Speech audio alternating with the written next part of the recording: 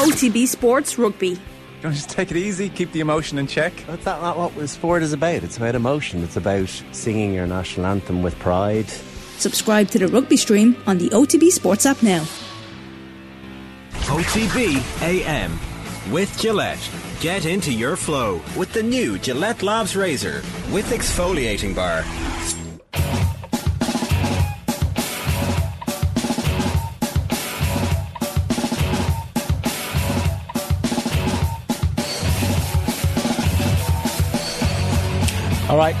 All right, very good morning to you, very welcome along. It's Tuesday morning, it's 7:30. Shane is here. Good morning, happy Pancake Tuesday. Oh, I forgot about that. Colin is here as well. Hi Jar, hi Shane. No pancakes. No pancakes, I know we should have had something. Do are you a big pancake fan? Bad production. Are you saying you're not a pancake fan? I am, yeah. I made that joke. What kind of monster are you?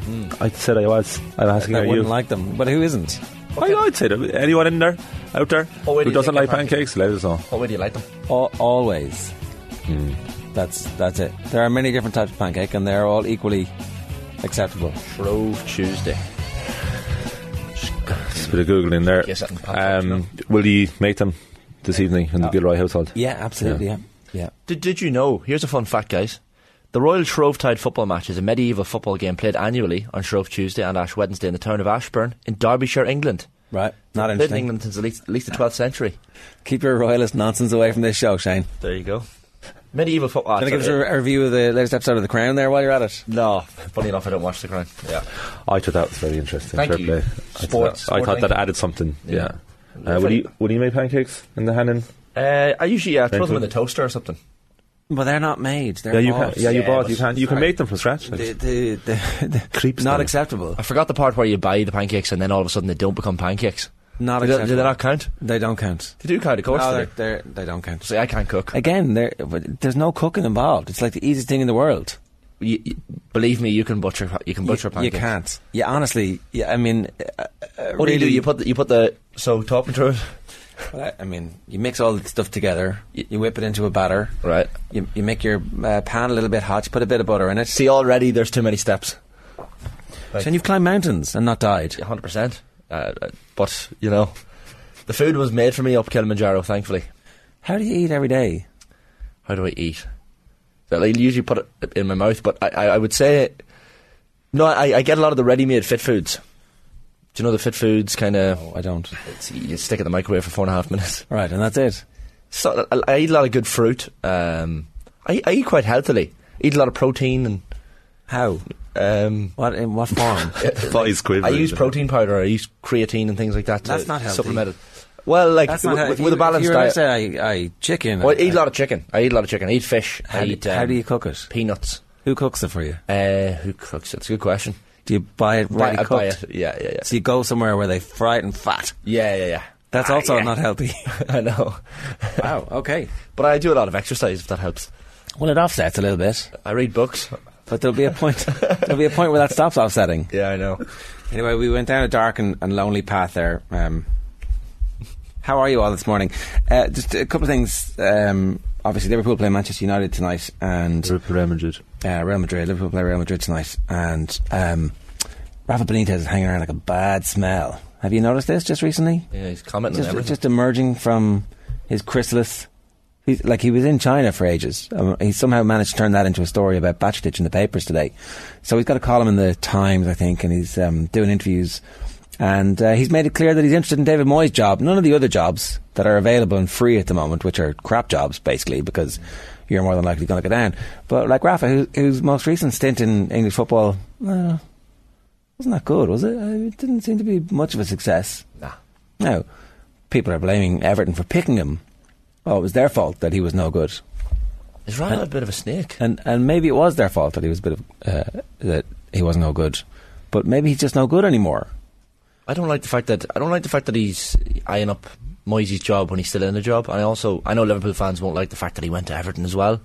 That's a bit snaky, like.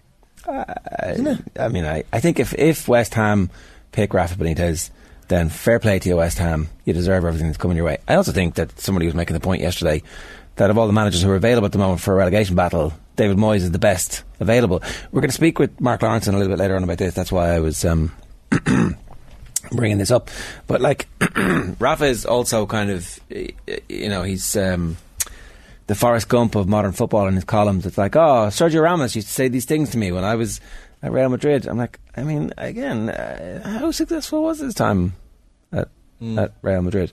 And then obviously he's talking about the last time that he remembers being in charge for Liverpool Real Madrid, when Casillas was man of the match and Liverpool won 4-0 and they crushed them.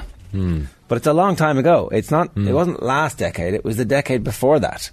His managerial career is kind of akin to Robert De Niro's acting, isn't it? Where he had this kind of peak time, Valencia, Liverpool, what he achieved at those clubs. I know you're not about to diss Robert De Niro. And then, De Niro had this like pretty much flawless CV, and then at the turn of the century started doing stuff for money, basically.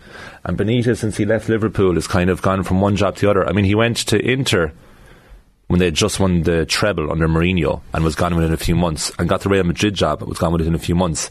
And ever since then he's been bouncing from club to club. Now, he did have that good spell at Newcastle, Was it good? Yeah, he did. Yeah, the fans loved him. The fans loved him. Was it good though? He brought them back up from the Championship. Was it good though? Like, was it really good? What do you mean? It's obviously not compared to now, but it was since 1996 under Kevin Keegan. It was probably the brightest time that they had, and maybe a bit of Bobby Robson in 2003. Was the football not terrible? Was everyone not complaining? Well, about I think football that being absolutely.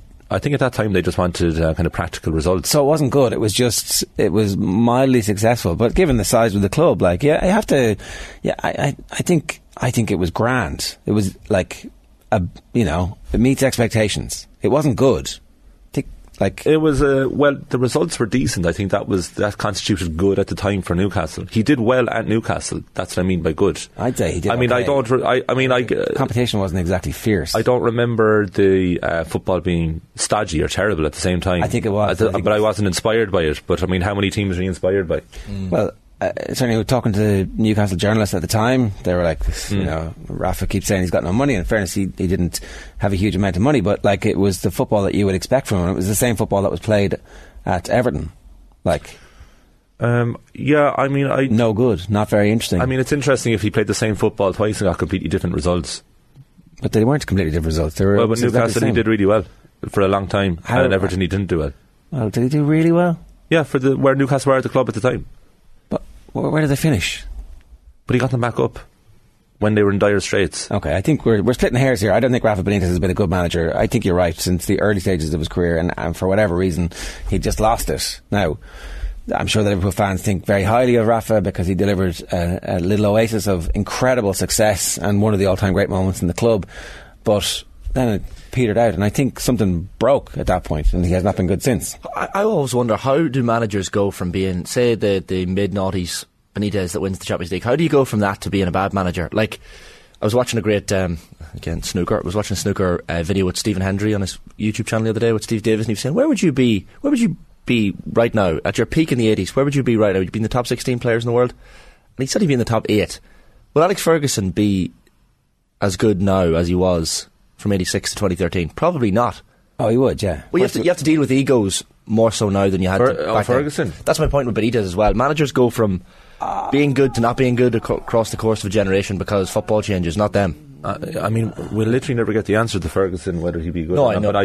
No. But I do think it's a good question, because I think he got out just at the right time for Ferguson. Yeah, exactly. I think because since 2013, like, social media, the professionalism of it, I think he would dislike the influence of social media on the players and the access to the club, because United, they didn't give much away in Fergie's time in the media. They would do general interviews, but they wouldn't let you have all access areas or players sharing their personal lives. Like you were saying to us last week, Marcus Rashford showed us what he did for Valentine's Day at home. Yeah. I think under Alex Ferguson, he'd call into the office the next morning. You can't be showing people that way. Point. Now, Ferguson's probably biggest strength was adaptation over the years, so I'm sure he would have adapted in some way, but I do firmly believe that he got out at the exact perfect time for Ferguson's legacy to maintain, which goes back to Benitez. Had he stopped managing in about 2010, you'd be talking about one of the great... Same with Mourinho. It happens to them all. Ancelotti maybe not. Miguel has written about this before, that managers seem to have a peak, and I think it's sure, football changes, they don't necessarily change or adapt, or maybe they do change and they try and adapt away from their principles. I think the point about Ferguson is that he was an absolute winner and would have won in any generation and would have done whatever it takes. So if that means, if you look at his track record of bringing in wiser, smarter football brains, he took them in and learned from them, and also he was able to manage Cristiano like for a period of time. He was able to manage Beckham. It didn't end brilliantly, but he certainly was able to manage Beckham, and he was there for the birth of the super celebrity footballer. So I think that he would have been totally fine in this era and every other era, because he understands the human condition of wanting to win. I think he would have been fine, but he strongly disliked Beckham's activities outside of football. Yeah, but he was able to use them. Well, and he was able to use Cantona. Like I think there's countless examples of Ferguson. I think Ferguson would have absolutely been very successful in this or any other era. I think that's the point about greatness, is that it transcends the era that it's in. Yeah. Like, I think. So who was saying? Was it Steve Davis was saying he would be top 8? He was. Stephen Hendry was of the opinion that Steve Davis will be probably top 8 now if he was as good as he was in the 80s. I think that's bollocks. You think he'd be higher? Well, absolutely he'd be higher. But the quality of snooker, same as football. The quality of football is better than the 80s. Yeah, but he was the very best at that time. So whatever it was that he was doing to be the best at that time was what he was driven to do. Yeah. It's like saying, Maradona now, because he's a little bit stocky, he wouldn't be... absolutely. It's like, sports science and stuff, yeah. And they would have had the benefit of the sports science from the time they were 10 or 12. Like, I think that, if you were to take 1980s Steve Davis and, give him a time machine and no moments to practice, no years of building up to the point and no years of being exposed to the players that he was coming up against the whole way, absolutely, you can see how... if you were to take Loro's team and put them out without the sports science and give them the diet and the pints and put them up against one of these teams now, but if they'd all come through the system, they'd still be the best footballers in the world, because they'd certainly be the best footballers in these islands, because they were the best footballers in these islands. Well, not the best footballers in the world anymore, I don't know, because obviously the game is globalised. But some footballers though in the 80s probably were so good because they were allowed the chance to socialise and unwind and have their few drinks before matches and stuff like that, whereas they wouldn't survive in this day and age of show us what you're eating, weigh yourself there this morning. Do you know, the obsession with the stats and the numbers and the GPS in the back and all that crack. Some players just wouldn't. Some great footballers in the 80s just wouldn't have that. We don't know who. Well, obviously it's all hypothetical, but I don't think everyone would follow through and be great. Like, it's tough. Yeah, you mentioned like Beckham and Cantona, 2 world class footballers that Ferguson had to deal with. You know, that's a throwback there to little throwback for all of you who are regular viewers. But yeah, no, it's an interesting hypothesis. But I think Benitez, I feel like he hasn't stopped being a good manager. Football has just moved on, maybe. I wonder if the ideal time to be a footballer in the 1990s, if you were a high earner and one of the elite players, because you could still kind of enjoy yourself. Oh yeah, right. And if you look back in videos of that time, when they take off their shirts afterwards, exchange jerseys, whatever, they're not exactly ripped. You know, they're kind of standard bodies, almost dad bods, and yet they would be at the top of their game, and they earn a decent living. And if they invested that wisely at the time, you could still be living off that. Ah, yeah. And at the same time, you were probably able to go about your life and enjoy it to an extent. Now, of course, you're rich beyond your wildest dreams, but there is a price to pay. Yeah. Your freedom. Freedom, yeah. I do think you look at someone like Jose Mourinho, who's adapted. He's adapted, hasn't he? He's not as good as he's not like mid-noughties Chelsea Mourinho, but he's still a good football manager. I think I haven't seen enough of his Roma team play, right? But it definitely felt like he didn't adapt in a way. It felt like he was still trying to play the same type of football and had inferior players. Like his experience at Porto is unique, remarkable, and it marks him down as something of a genius. And I think that will always be as part of his CV. But is he as impressive a character now in world football as he was then? Probably not, because I don't know, the football at Manchester United was pretty stale.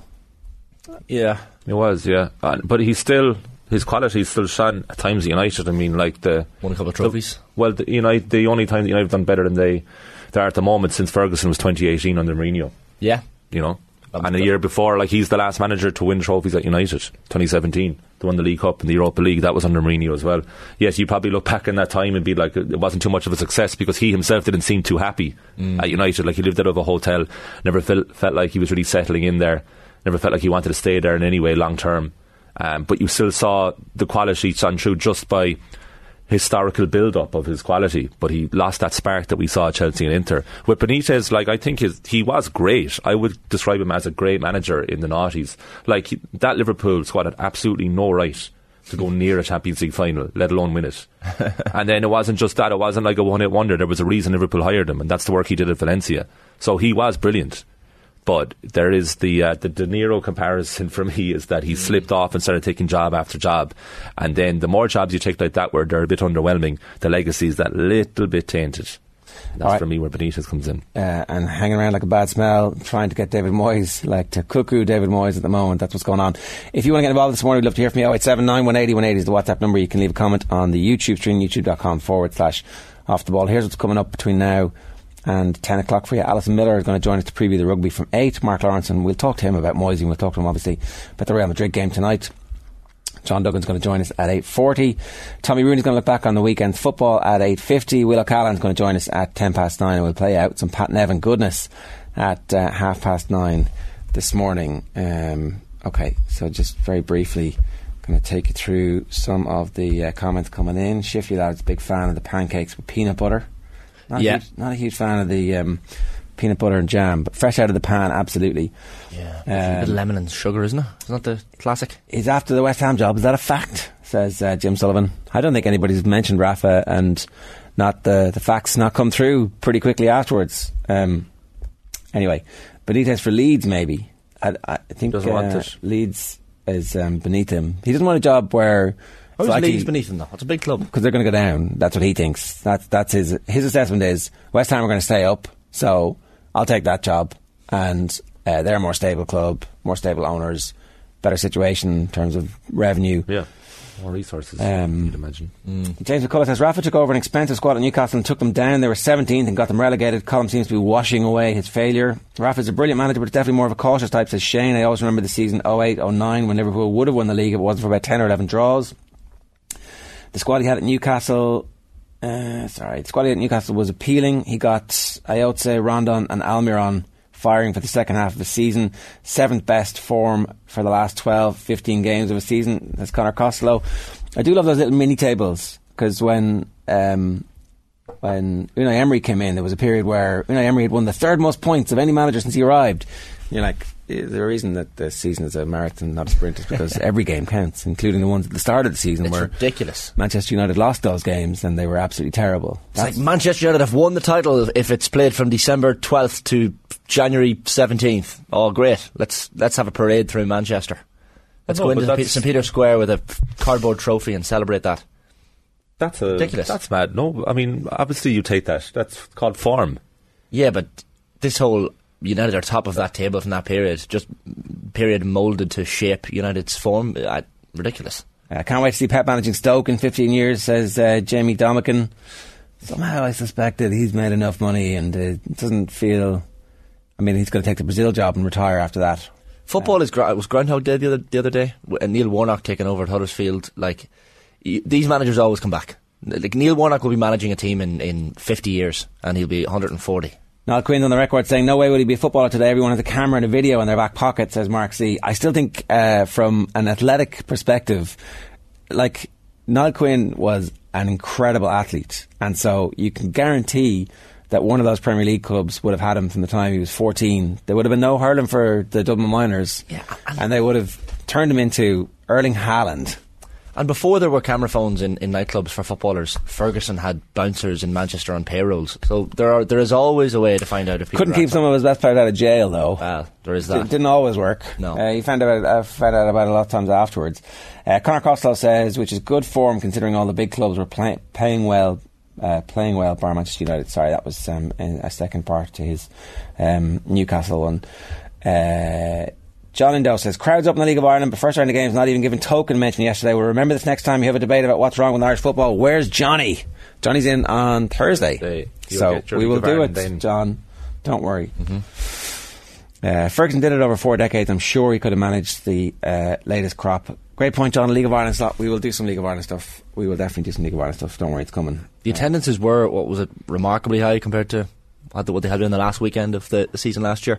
And then someone made the point on Twitter, if the capacity of stadiums was actually higher, the attendances would naturally be higher. The demand is there. Sometimes the stadiums can't fit the demand based on certain clubs. So I think the interest in the League of Ireland is definitely heading one direction, and it's a positive one, in my opinion. I can't support a team because I'm Monaghan United, though. You could pick a Dublin team. Yeah, but I could pick Bohemians because they're the closest team to me. But people always say to me, "Oh, would you not just support Dundalk?" And I'm like, "Yeah, but Dundalk are the closest team at home, but they were the biggest rivals because they were the closest team." I mean, they were never rivals, though. They were always a division higher than you. They were always winning. No, we played each other in Premier Division games before. I remember being at them, Jer. Was there when that was the season when the two divisions were merged? Is it that season? Paddy Andrews was playing, and Brian Gartland and Roddy Collins was manager, and good times. Yeah, but you weren't real rivals. No, maybe for a couple of years we were rivals. You were rivals the way, a team is in the League Cup and, we're rivals with Manchester United. We might get drawn against them. Maybe. There are rumours about Dundalk and a potential new ownership stake that have emerged over the last 24 hours. Haven't stacked any of those up just yet, but if, we've seen that Shelbourne were close to having a portion of the club sold for investment, so there's definitely interest in other clubs around the world buying stakes. We're seeing the situation with Waterford at the moment. We are going to talk to Johnny Walters about that in the coming weeks too. So there's an opportunity definitely for some teams around the world to come and buy some stakes and use it as a recruiting tool. So we'll see if that's good or bad in the long run.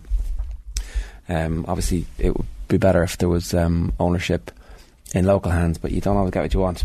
I look at some of the regions in Ireland that don't have a League of Ireland team, Monaghan being one of them, Tipperary, Mayo. Think of the counties that don't have a League of Ireland team at the moment, and part of me wonders, wouldn't it be great if they all had a team? But then I'm wondering, would it take away from, is it a good thing to have a bit of a geographical spread, like Connacht has Sligo Rovers and Galway and all these other teams? Do you need a county in every single, or a team in every single county / region? I don't know. Well, this is the argument around the Irish rugby team at the moment, which we might get into. Munster fans very upset about the fact that Scott Penny got called into the squad. We'll float this with Alison Miller, but if you're a Munster rugby fan this morning and you saw the Ireland squad yesterday, give us your thoughts. 0879 180 180 is the WhatsApp number, or you can leave a comment in the YouTube stream. With pancakes and Nutella and strawberries and coconut is the Owen Hurley recipe for a beautiful pancake. Coconut, fresh coconut? I don't think so. Strawberry and Nutella is actually the best way to have pancakes. That commenter is bacon and maple syrup. That's a real North American one way, I like. isn't it? Yeah, bacon and maple syrup. Jeez, bloated afterwards. Your day is gone. You're done. But the taste sensation the is best there. bacon in the world, not the American bacon. But the American bacon actually does look is actually very nice. It looks pancakes. good, but is it crispy though? Whatever. Yeah, do whatever you want, Shane. Do what I see. If you just if you learn how to burn the bacon, you can have it as crispy as you want. Okay. I was wondering, the bacon. You see in American films, they're always topping up coffee all the time, like classic. Yeah, how do they? All the time, right? And I was thinking, they must be wired all day.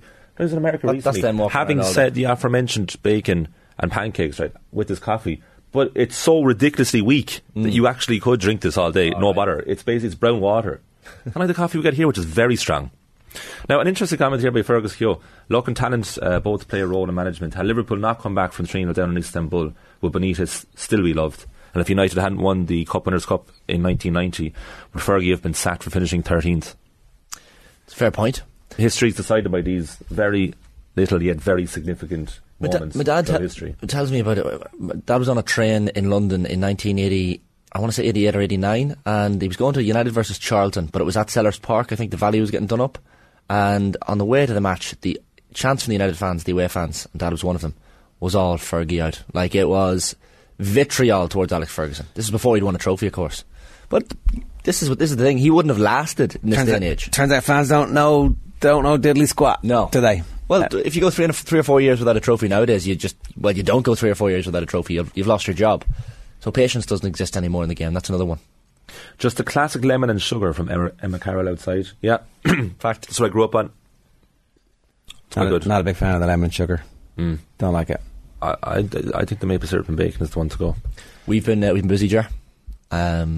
So fans of the show, do you want to set this one up, Colin? Yeah, sure. Top 10 Premier League players for respective clubs. Yeah. This all started with a debate about Eric Cantona, now many weeks ago. Is that what started it, yeah? Started that. Right. And 2 weeks ago, Shane and I did our Manchester United top 10s. Mm-hmm. They were analysed, scorned, or celebrated. Spat out. Last week, when Nathan was guest hosting, we did Liverpool. Guest co-hosting, actually. And Nathan did his own Liverpool ones as well. And now John Duggan, having seen that segment, voluntarily sent me on his top 10 Spurs players in the Premier League era. Bobby Dwyer's ears are just pricked up. So Shane and I decided, well, we'll do our own as well. So we can set ours up now. And then at about 8:40am this morning, John Duggan will come in and give you his definitive top 10 Tottenham Hotspur players of the Premier League era. But Shane, I would love to hear your top 10. We should point out as well that we chose the Premier League era because before 92 we don't really remember the players properly. You chose to do this because it retrospectively granted you Eric Cantona into the top 10 at Manchester United. It meant that you couldn't grandfather in any players who you hadn't seen before that, and it was it's a raft of self-justification. I just want to make sure that everybody out there is aware that we just need a parameter. It was a snivelling attempt to justify your own Manchester United fandom ignorance. That was it. I would love to put Danny Blanchflower into this Spurs team. I really would. Oh yeah, but I just don't really know where Blanchflower's subtle passing was any bit better than Christian Eriksen's. You can't understand history because I understand history. You can't read books. I understand the logic of history. You don't trust anybody. I totally do. With the evidence of your own eyes. You're doubting Thomas. So my top 10, folks, just to... It's subjective. You had to be there. You had to be there, as Ken Doherty just said. My top 10 of the Premier League era for Tottenham, and I hope this is in order. 10, Heung-min Son. Number 9, Robbie Keane. 8, David Ginola. 7, my favourite footballer of all time, Dimitar Berbatov. 6, Jurgen Klinsmann. 5, Ledley King. 4, Christian Eriksen. And in the top 3, 3, Gareth Bale. 2, Luka Modric. And 1, Harry of the Canes. I threw Berbatov in there because he was involved heavily in that League Cup win 2008, and if you're a Tottenham fan, winning a trophy does not happen too often, and Berbatov was paramount. Scored in the final, a penalty, I think. Had that partnership with Robbie Keane. I think they were the first players in 4 or 5 years to win the Premier League Player of the Month jointly. They were like, we can't separate these two guys. They're brilliant. Bromance. Player of the season at Spurs for a year or two as well. Berbatov was the best. He was the Paul Finlay of Tottenham. Do you know, just a real subtle, slow movement, almost lazy look. Everything seemed like, is he even arsed? And then once he'd kick the ball or touch the ball, you're like, oh, this is something else. This is gold. Sultry. Just delicate. Bulgarian beauty. That's what it was, Dimitar Berbatov. So he deserves this place. I don't want to hear anyone say that he didn't. Like, Sheringham's obviously close, and Darren Atherton, and there's others, and I'm sure, Colm, you have your 10 now. Berbatov was asked recently, was it difficult being a footballer? And he was like, no, not really. It's not easy for me. Sums him up. Here's my 10 for people who can't see. Number 10, Sol Campbell. What a player. Judas, of course, as he was labelled after his move to Arsenal for a free transfer, 2001. What a player, though. Number 9, Son. Number 8, Robbie. Number 7, Dimitar. Number 6, Christian Eriksen. Number 5, Jurgen Klinsmann. Only there for 2 seasons, actually a season and a half, really, when he came back in 1997-98. But what a season, 94-95. Number 4, Rolls Royce of a centre-half, Ledley King. Never trained, always played. Phenomenal. Did you ever see when he tracks Arjen Robben? Arjen Robben's 101 on White Hart Lane. Like, one of the fastest players in the Premier League. Yeah. And Ledley King sprints back and gets to the ball in time. Superb tackler. What a player. Yeah. And a top 3, Luka Modric in 3, Gareth Bale number 2, and Harry Kane himself number 1. I would challenge anyone to name a better top 3 in any other team in the Premier League, or in fact any other sport of top 10s. That top 3 is absolutely phenomenal. Who's your 3, Shane? Yeah, I had the same 3 but different order. I'd Bale 3 and Modric 2. All right. With Kane number 1 as well. I mean, you don't have Modric way further down your list at one point. Oh no, that's coming later, is it? No, Modric deserves to be there. Number 2 for me. Oh, 100%. So Kane's number 1 for both of you. Yeah. He had Bale 2, I had Modric 2.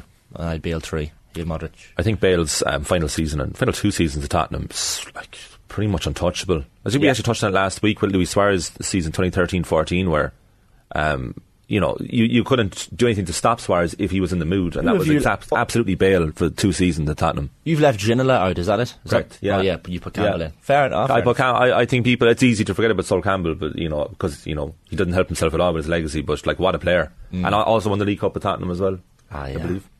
So brilliant defender, and like Tottenham, like this is classic Spurs. They have so many brilliant individual players, but that's also why we're called lads. It's Tottenham. Does Hugo Lloris deserve to be? I think Hugo should have a shout. Like, we have a habit now of picking at least one goalkeeper in our top 10s because goalkeepers are crucial to the success of the club. But Hugo's never won anything at Tottenham. No, never won anything.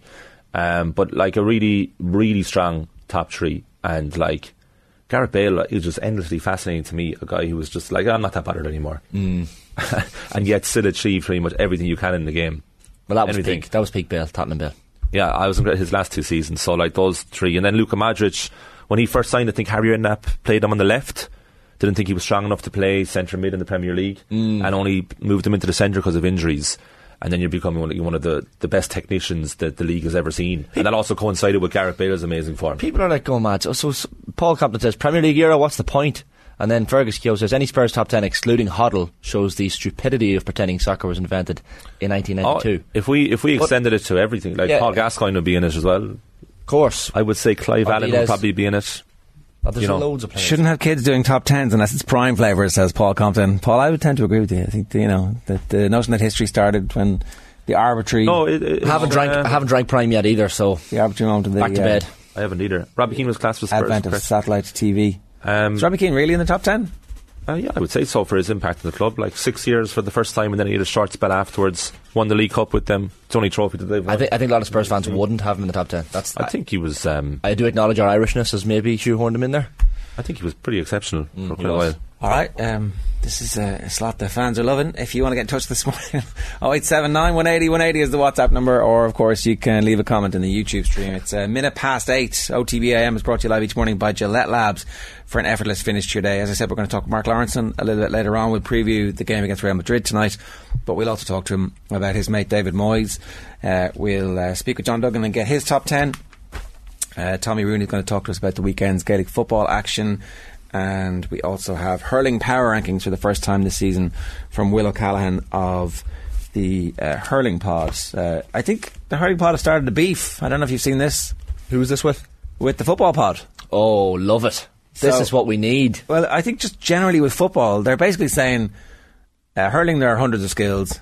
In football, there are 4. Let's be having you lads. Oh, hold on. Whoa. What's what? How I don't want to misrepresent them here, Shane, just in case they're getting that wrong, but that seems to have been the bit that they were like, yeah, that's a good point, let's clip that, let's send that out there and see what happens. What's the 4 skills in football? Kicking, passing, catching, fist passing. There's loads of skills in both. Sorry, it is objectively true that hurling is dragging people down. I suppose that's a skill, isn't it? Battering lads with your elbows. 100%, that's a skill. Clotheslining.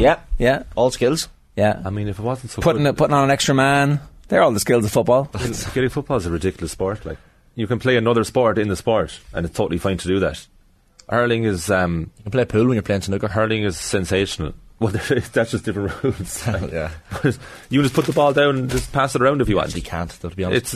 You can, though. Yeah.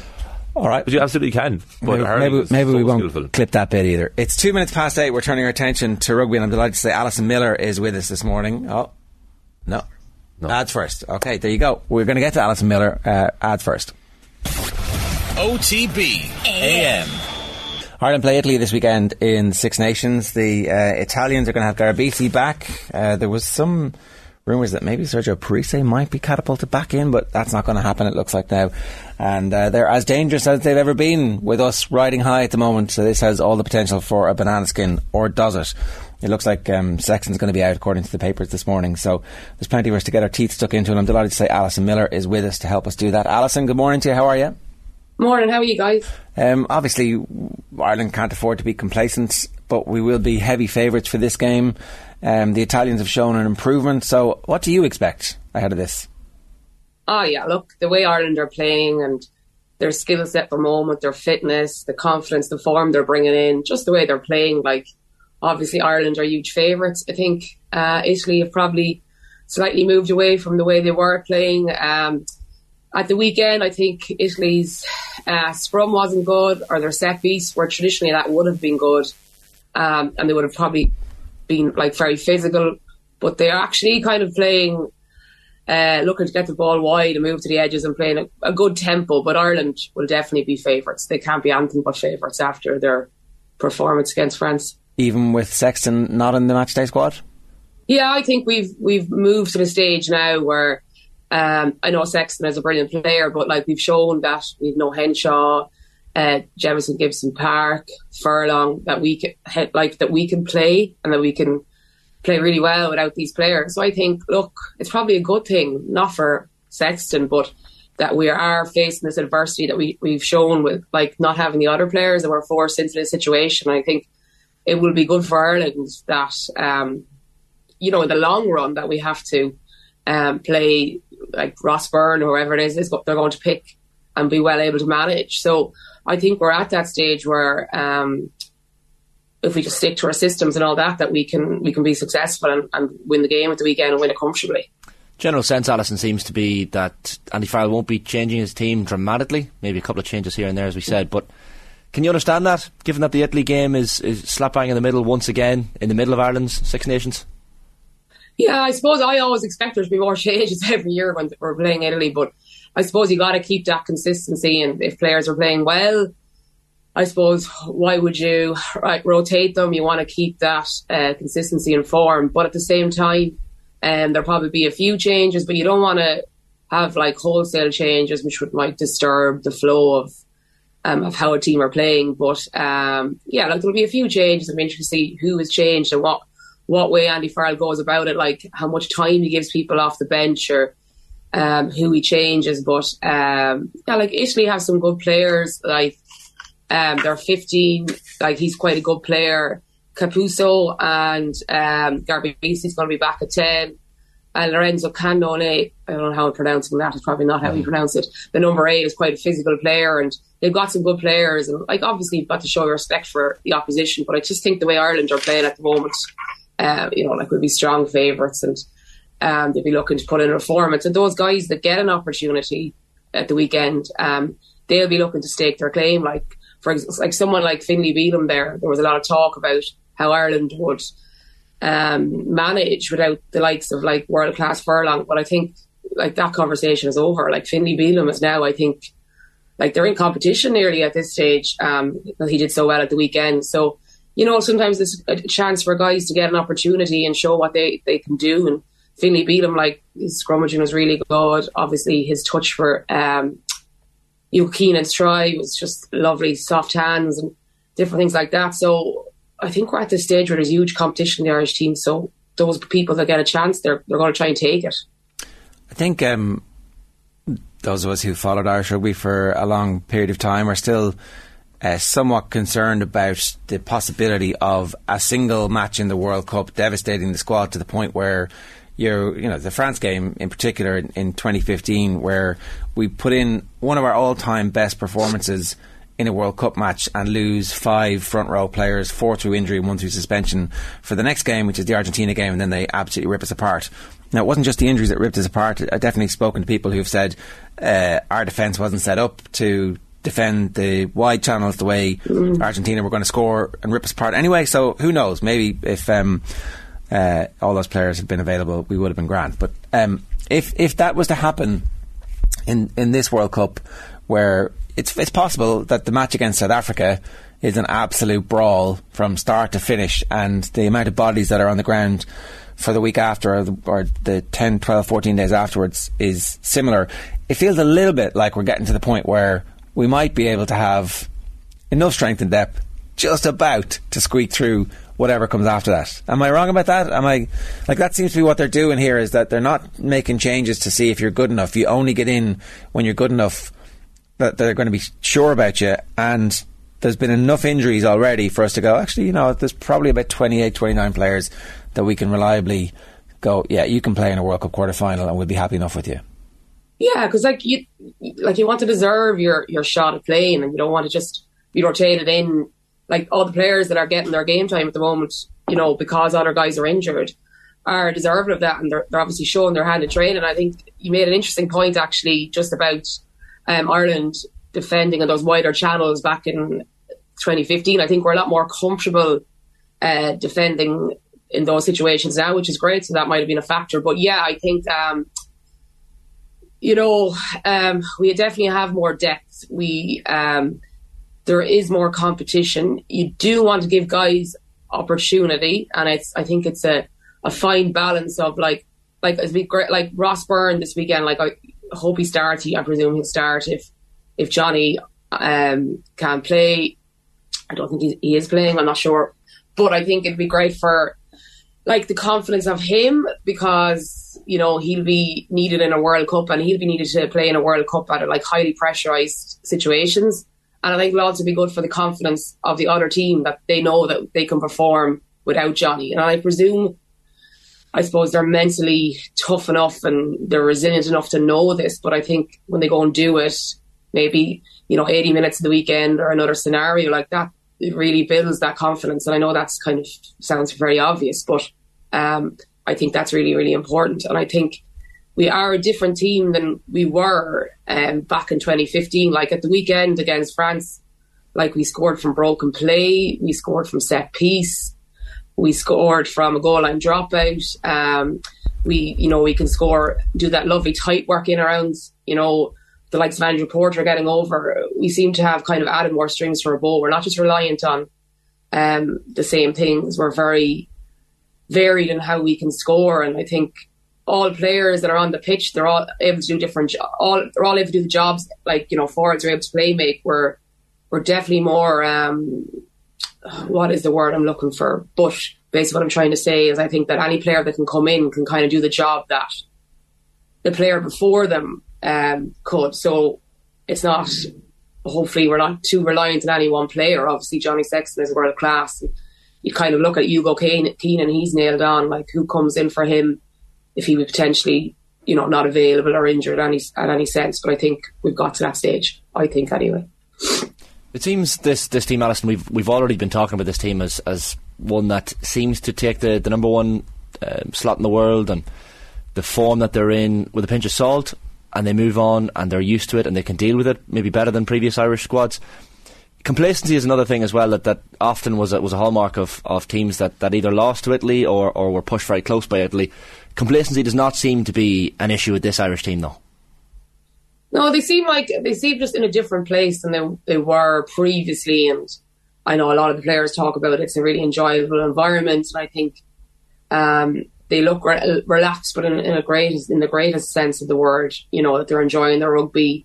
The competition among players is phenomenal, so that won't allow players to be complacent. And I think Andy Farrell, true to his word, I think he rewards form, and I think that is a good way to set your team up, because every player is in there on their toes, and that doesn't allow for complacency in a team. Because I think, and it's no disrespect to Joe Smith, but I think he had his tried and tested that he went to each time, and that I think can sometimes lead to a bit of complacency, because I'm going to play, you know. So I think they seem to be comfortable. They just seem to be comfortable in the processes that they're doing. Like, you know, this is how we play. Like, the defence against France was so disciplined. You know, everyone stuck to their system. You know, knowing the right time to try and rob a ball, not to rob a ball. You know, keep that line integrity, keep their spacing. Just looked really good, and that discipline that everyone can do that. So I think they're just really enjoying their rugby, and I think it seems to be a really good culture, really good atmosphere in there that would make a massive difference to a team performing. It seems like, I don't know, it sounds a bit cheesy, but they all seem happy in there, and I think that if you're enjoying your rugby and you're playing good rugby, I think everything becomes a lot more easier, and, you know, they're handling that pressure well. And I think that was one of the things that came back from the 2019 World Cup. They kind of mentally failed. So obviously that's something that's been worked on like over the last few years. Can I talk to you a little bit about the Munster fans' backlash against Scott Penny being named in the squad? I don't want to just dismiss it as provincialism, and like, there's definitely people who you would want to listen to saying that they're concerned about how Scott Penny being selected might have an impact on people's willingness to support the team. It's a big leap, right? And I definitely don't agree with it. You know, I think that surely the Irish selectors at this point have a track record of picking players from the bench at international, at provincial level, and putting them in the team. Treadwell's got called back up, for example, after, you know, not being anywhere near the squad, and then being in the team, and then not being anywhere near the squad again. And we're like, well, you know, I trust him now because they put him in the team and he played really well in New Zealand. And likewise, Jemison Gibson Park came from the bench at Leinster to be one of the best scrum halves in the world. So I just think that if they decide that Penny is somebody they want in the squad, then fair enough. But the Munster fans have had a backlash against this, saying that, you know, it's dispiriting for the Munster players who are playing well and who are playing in the Champions Cup when Penny has literally played, I think, you know, a short period in the second half off the bench against Racing, and that's the sum total of his experience. Is there anything to this? I suppose, like, you know, they're entitled to feel what they feel, but I think every decision and nearly every decision Andy Farrell has decided, like the Jemison Gibson Park has worked out, and they're obviously seeing something there that will fit into their system and the way that they're going to play, and that, because often, like, you know, you look at combinations of players, it's also combinations that work and who's right for the team and the different scenarios. So, like, they're obviously looking at him and saying he's going to fit into our system, he's going to fit into the way that we want to play, he's an asset in some scenario. So, like, you've just got to back Andy Farrell and the coaches there. They're making the right decision. Like, and, you know, I think they will pick the best players. You know, if a team is doing very well, it's easier for players to get selected. But I think every decision that he's made so far has generally been the right one. So I think time will tell, and we'll just have to see what happens. I don't know. I think, like, if Paul O'Connell felt there was somehow a bias against the province that he comes from, he'd have been fighting the corner for the individual. I don't feel like it's credible to suggest that, you know, just because you're a Leinster player, it automatically puts you ahead of players in other provinces. I think this has to be a case-by-case basis, and they've obviously seen something they like. But, I mean, let's face it, he's going to be holding tackle bags this week in training. Very unlikely he's going to get any match day action. So I'm just surprised that there's been such a backlash against it. Yeah, I suppose, you know, that Irish team, like, there is a huge, like, portion of Leinster players, and that's just the quality that they are. Like, they're really, really good players playing a really good team, and I think maybe that's where the backlash is coming. Yeah, and, like, you know, he's been brought in there to soak up whatever he can and learn, and he's been brought in there for a reason. And, like, yeah, like, he's not going to feature, so I'm not sure what the backlash is. I think they're obviously feeling maybe that, like, you know, there is big talk at the moment for inclusion of Gavin Coombs because he's playing so well. Like, so is that something maybe that happens this weekend? I don't know. Like, does he come in on the bench, or because he is playing very well? But look, there'll always be a bit of divisiveness about certain selections, and I suppose in Munster for so long were the dominant province in Ireland and had that initial success. So,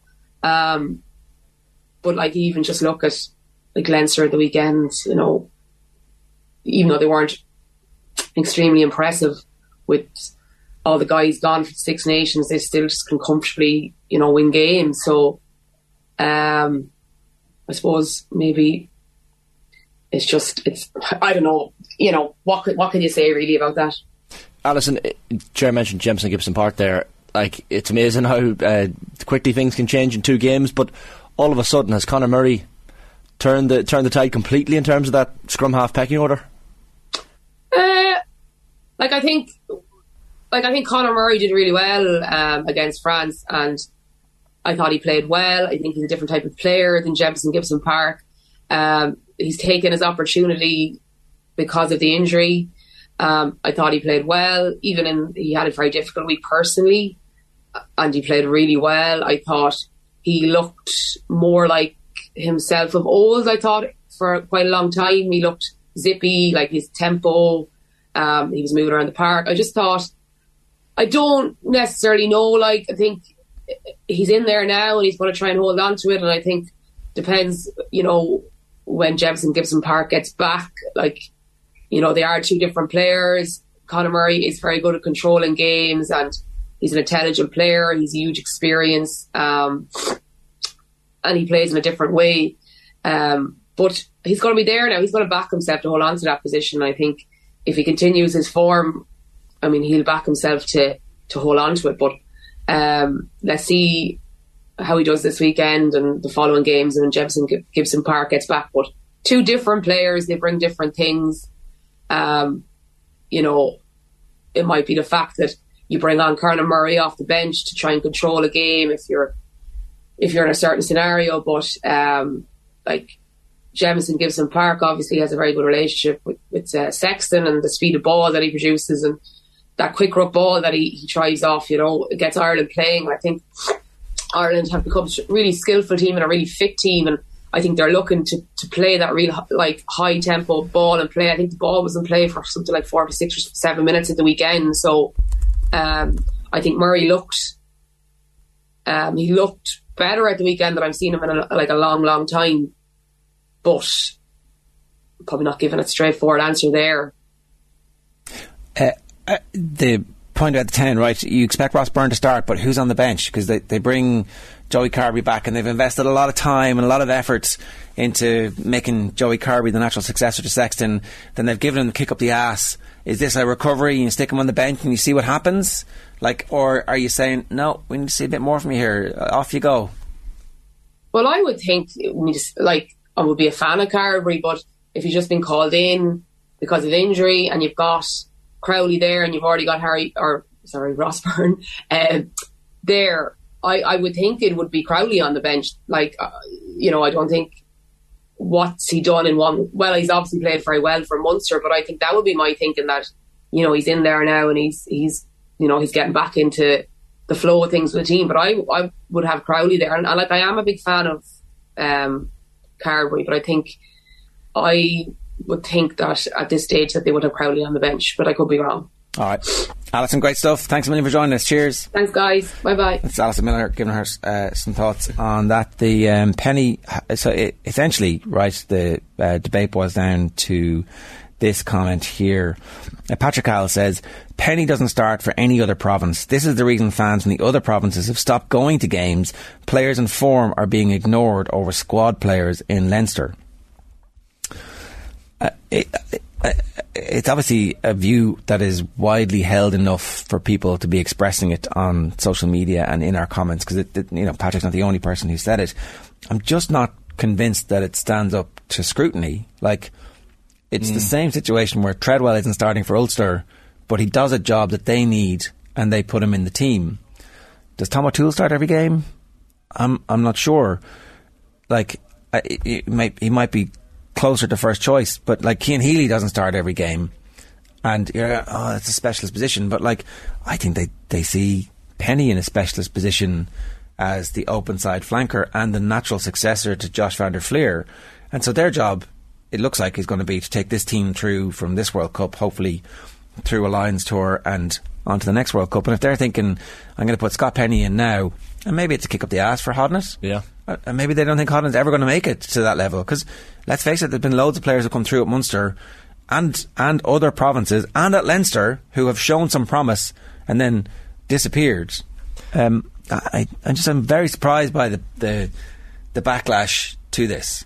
I think it's completely rational that a player might not fit in at their province in terms of style all of the time, and yet Andy Farrell might spot something that he thinks, well, that fits in with what I'm doing here. The style of play with Ireland doesn't have to be the same as Ulster or Connacht's or Leinster or Munster style of play. There could be differences, and players might not fit in at their province any given week. I think it's in any other sport this wouldn't be queried. It's also the track record of picking people and going, okay, you're not first choice, but we're going to put you in.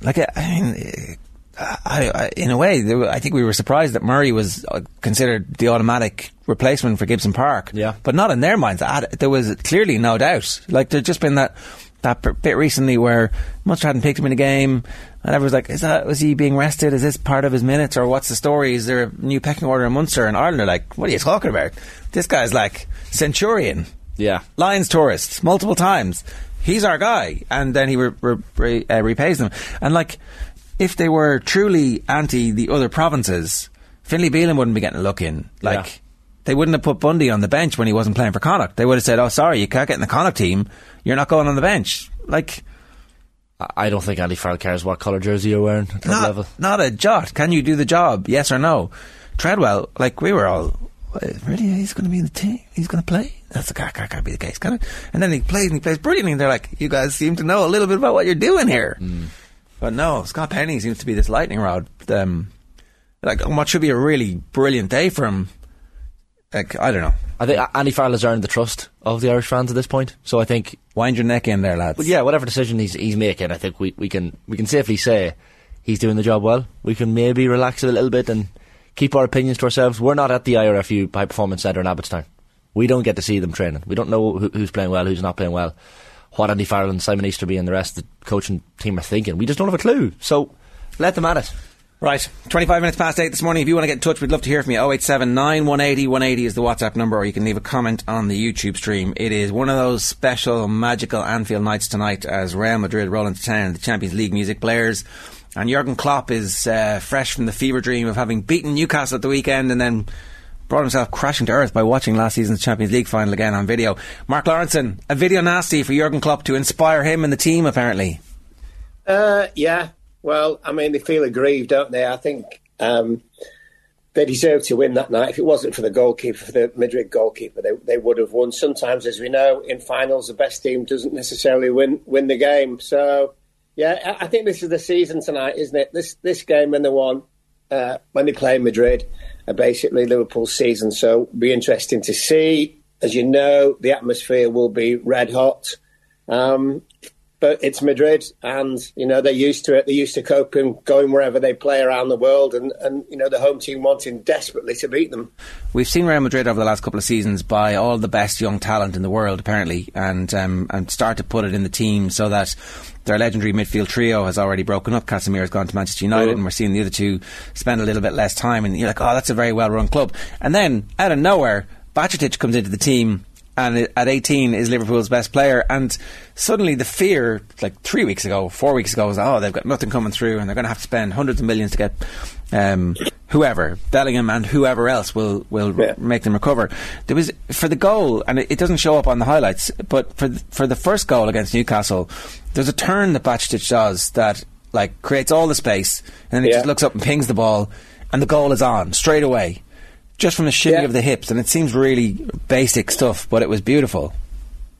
Yeah, he's a player, and I mean, I hate to go a little bit early with when you see young players come in the team, because there's always like, you know, they get to a crest and then they drop a little bit and then they come back. But he's been outstanding, and as you rightly say, and I've been at all the last 5 or 6 games since he started, and he's been outstanding, and he has been the best player.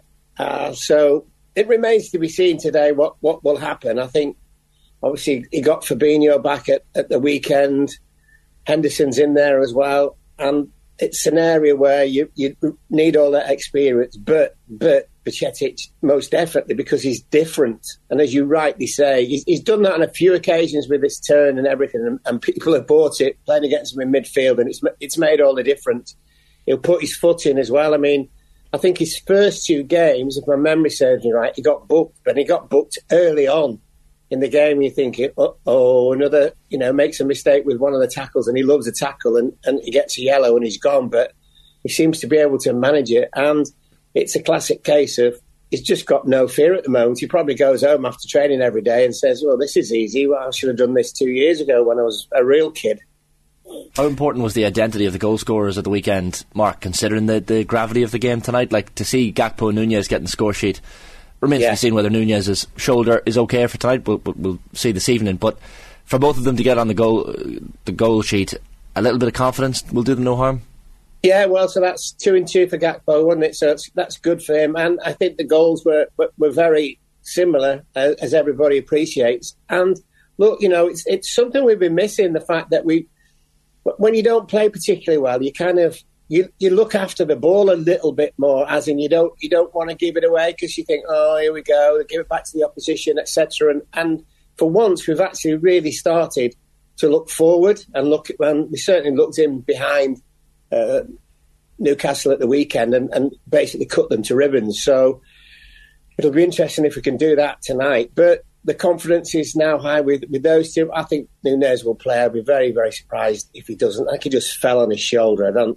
After a bit of treatment and everything, he's probably got some soreness, but surely you would think he'd be desperate to play. And, you know, we know he's lightning quick, and it'd be good that he does start to test Real Madrid at the back. So, yeah, it's amazing, isn't it? A couple of decent results. They were okay against Everton. They're a poor side, as we know.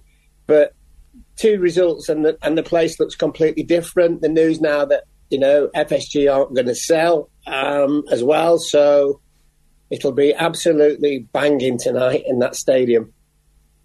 It is the season.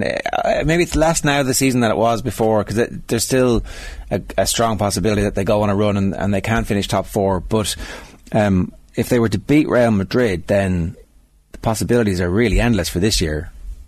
Yeah, it's a big if, though, isn't it? Because you're always aware that, they've basically played last 2 games. They were decent against Everton and they were good against Newcastle, but this is a team who obviously all knew they were going to play in a final this coming weekend. And if you drop off 5% in the Premier League, we've seen what happens. So yeah, it's you're looking at it now and you think, look, if they can continue this form and make it even better, they might get a chance top 4. But I think we need to wait a little bit because they've had a couple of false dawns as well, and we still look like we could concede.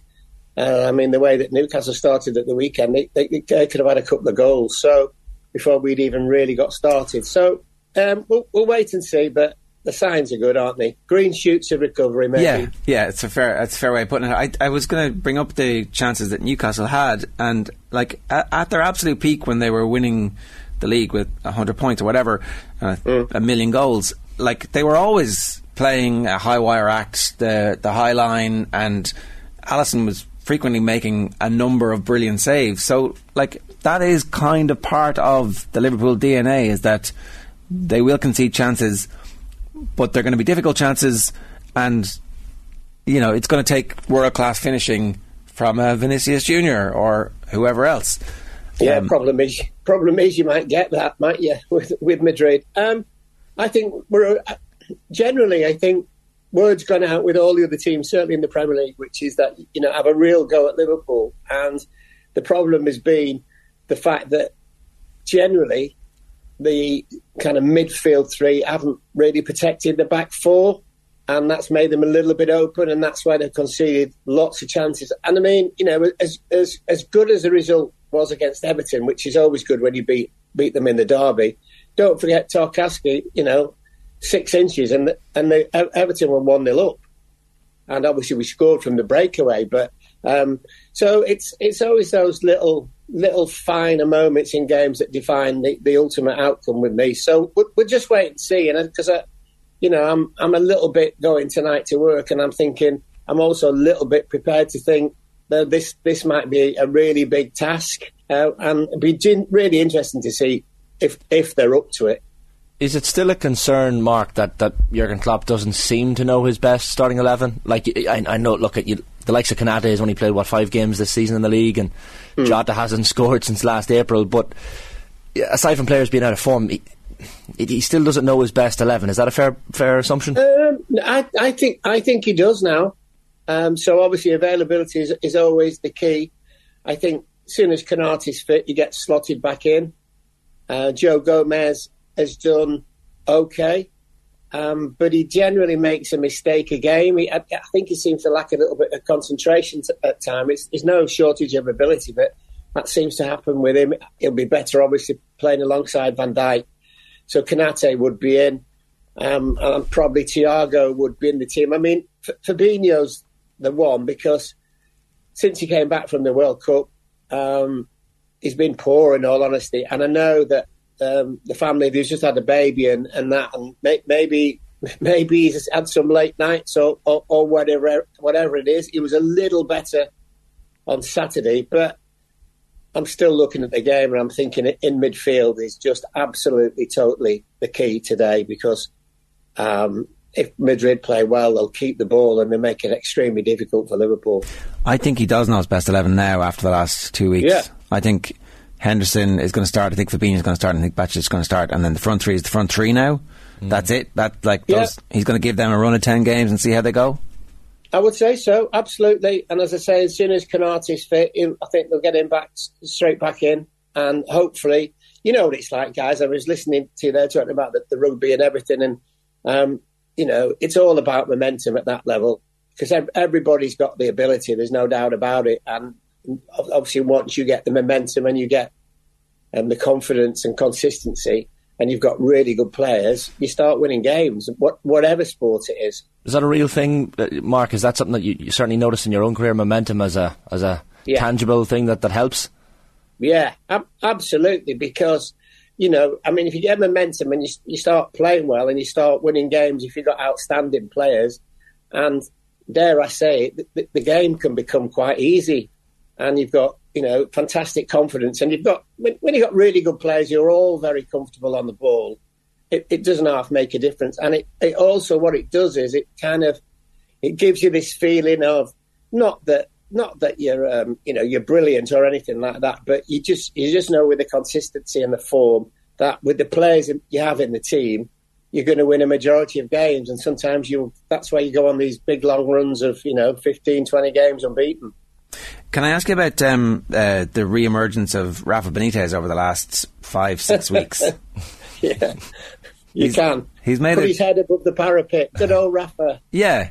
There's a big piece in the London Times today, remembering when he beat Real Madrid, and remembering when Sergio Ramos used to tell him stuff, and how he met Bacitic's father out in China, and it's basically like a Forrest Gump style, all the key moments of history. And I don't want to diminish his time at Liverpool as manager, but like it has become known somehow that of all of the jobs in the Premier League that might become available, the one that would interest him the most is the West Ham job. Now certainly he hasn't denied this, and I suspect maybe there's an agent somewhere trying to chisel him in, but it seems a little bit I don't know. It doesn't seem entirely kosher.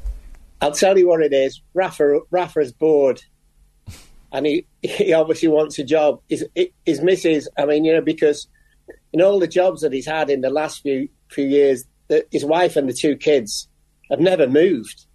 They still live on the Wirral, which is, you go through the Mersey Tunnel to get to Liverpool from the Wirral, and the deal has always been that, look, we're not moving the kids. They're at school, all those kind of things, and Rafa's gone and done his thing.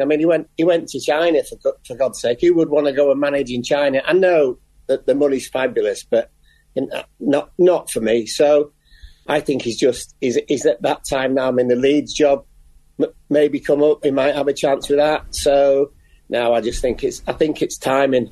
It's like, just remember me, remember what I did, and he won't be short in telling people what he's done. But he's a really nice bloke, but he wants a job, doesn't he?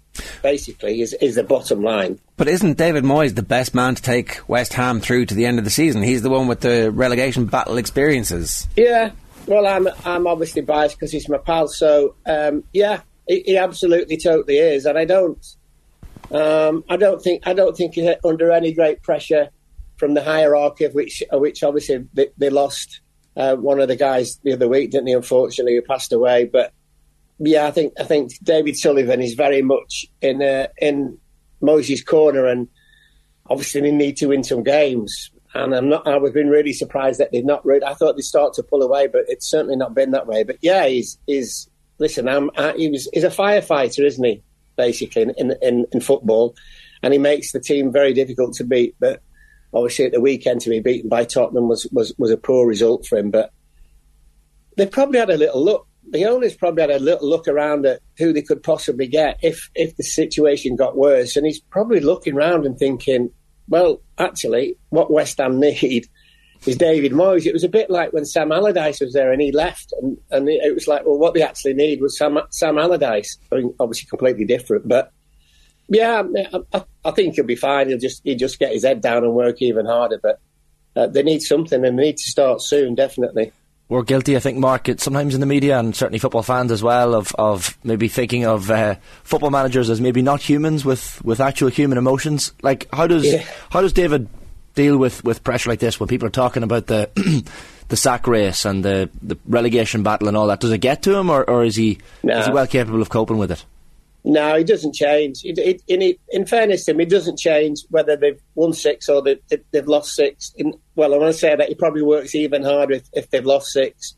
No, he's just a real football man. He's not really got anything else in his life.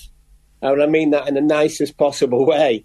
And he's just he lives very close to the ground, and he basically spends nearly all his day at the training ground, all his day planning, plotting, coaching, cajoling, whatever you want to call it. And his work ethic is as good as it's up there with Fergie. And, preparation, all those kind of things.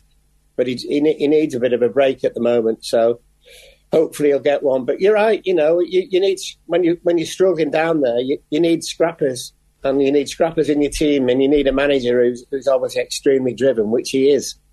Declan Rice was kind of less than, I don't know, maybe we overread too much into this. If he was saying 5 at the back and 3 in midfield, left the 2 strikers isolated. Maybe that's just a good tactical analysis of what they did, and we should expect that. Or the way it's being sold is, Rice is unhappy at the tactics, and he's got a great relationship with Declan Rice, but I think everybody knows that Declan's going in the summer. Where he goes to and whatever he does, obviously that's down to him. But I think they're looking around already. And in all honesty, if you were looking around for a similar type of player, you'd be looking at Man City and you'd be looking at Phillips, wouldn't you? Who obviously doesn't get anywhere near the team. And if you're talking over 100 million for Declan Rice, you might get Phillips for 40 mil, and another couple of players. So. He's always been good at that, Moise. He's improved players and sold them on. His record at Everton with buying players and selling them is actually, when you look at it, is incredible, and the amount of money he made for the football club. So, yeah, I think Declan Rice will be gone in the summer, and obviously somebody will come in. It might need 2 players to come and take his position, which happens at club because he is that good a player, Rice. All right, we'll leave it there. Enjoy the game tonight, Mark. Thanks a million. Will do. It's Mark Lawrence in there, off to Anfield this evening for a big European game. Real Madrid doesn't get any bigger. Cracking atmosphere. I'll tell you what about the European games as well. I saw a notice from one of the Manchester United fan groups calling for Thursday night Barcelona at the music to be turned off at Old Trafford 10 minutes before kick-off at half-time and at full-time, which they did before Man City apparently, and added unquestionably to the atmosphere. So turns out turning off music and letting the fans do their own singing works. So Aviva Stadium, take note. That's interesting. Braeburn Coffee is the official coffee partner of Off the Ball. Braeburn Coffee is coming to an Applegreen store near you, with new Braeburn locations popping up every month. Visit applegreenstores.com/Braeburn, BRAEBURN, to find your nearest Braeburn coffee experience. It is 8:42. John Duggan is with us this morning. John, you have been correcting the lads' incorrect lists from earlier on. Well, I've picked my Tottenham top 10 of the Premier League era, and it's very hard as an Irishman and as a dub to leave Robbie Keane out, but I've done that because you've got to be a pro when you're picking these things, and such a great servant for the country and for the club. But most of the thinking around my team is built around the fact that under Pochettino, Spurs had the best team since the 60s. So 5th, 3rd, 2nd, 3rd and 4th, a Champions League final in there as well in 2019. And that second place finish in 2017 had 86 points, which would have been good enough to win 9 Premier League titles since the Premier League came into being 30 years ago. And Spurs have only won 2 League Cups since the Premier League began. So that, if they'd won some Europa Leagues, FA Cups, you might include the likes of Teddy Sheringham or Jermaine Defoe in there. But most of my team is based around that team in the Pochettino era. Where did you two have Robbie Keane? I had Robbie fairly high. I think he number 8. Yeah, number 9. And did he make columns list? He made columns at number 8. And not in John Duggan's top 10. No. So my you can expect some pressure, some frosty messages. Well, yeah, they'll probably say, "No, you're just a Clare lad." So Toby Alderweireld, number 10, always had issues, Spurs, historically, with defence, but Alderweireld, rock solid with Jan Vertonghen, had 236 appearances. And look how big an influence he was for Belgium as well. Number 9, Luka Modric, one of the key drivers of Spurs becoming a Champions League team for the first time under Harry Redknapp. But most of his best work as a footballer, as a world, one of the best players in the world, was done at Madrid.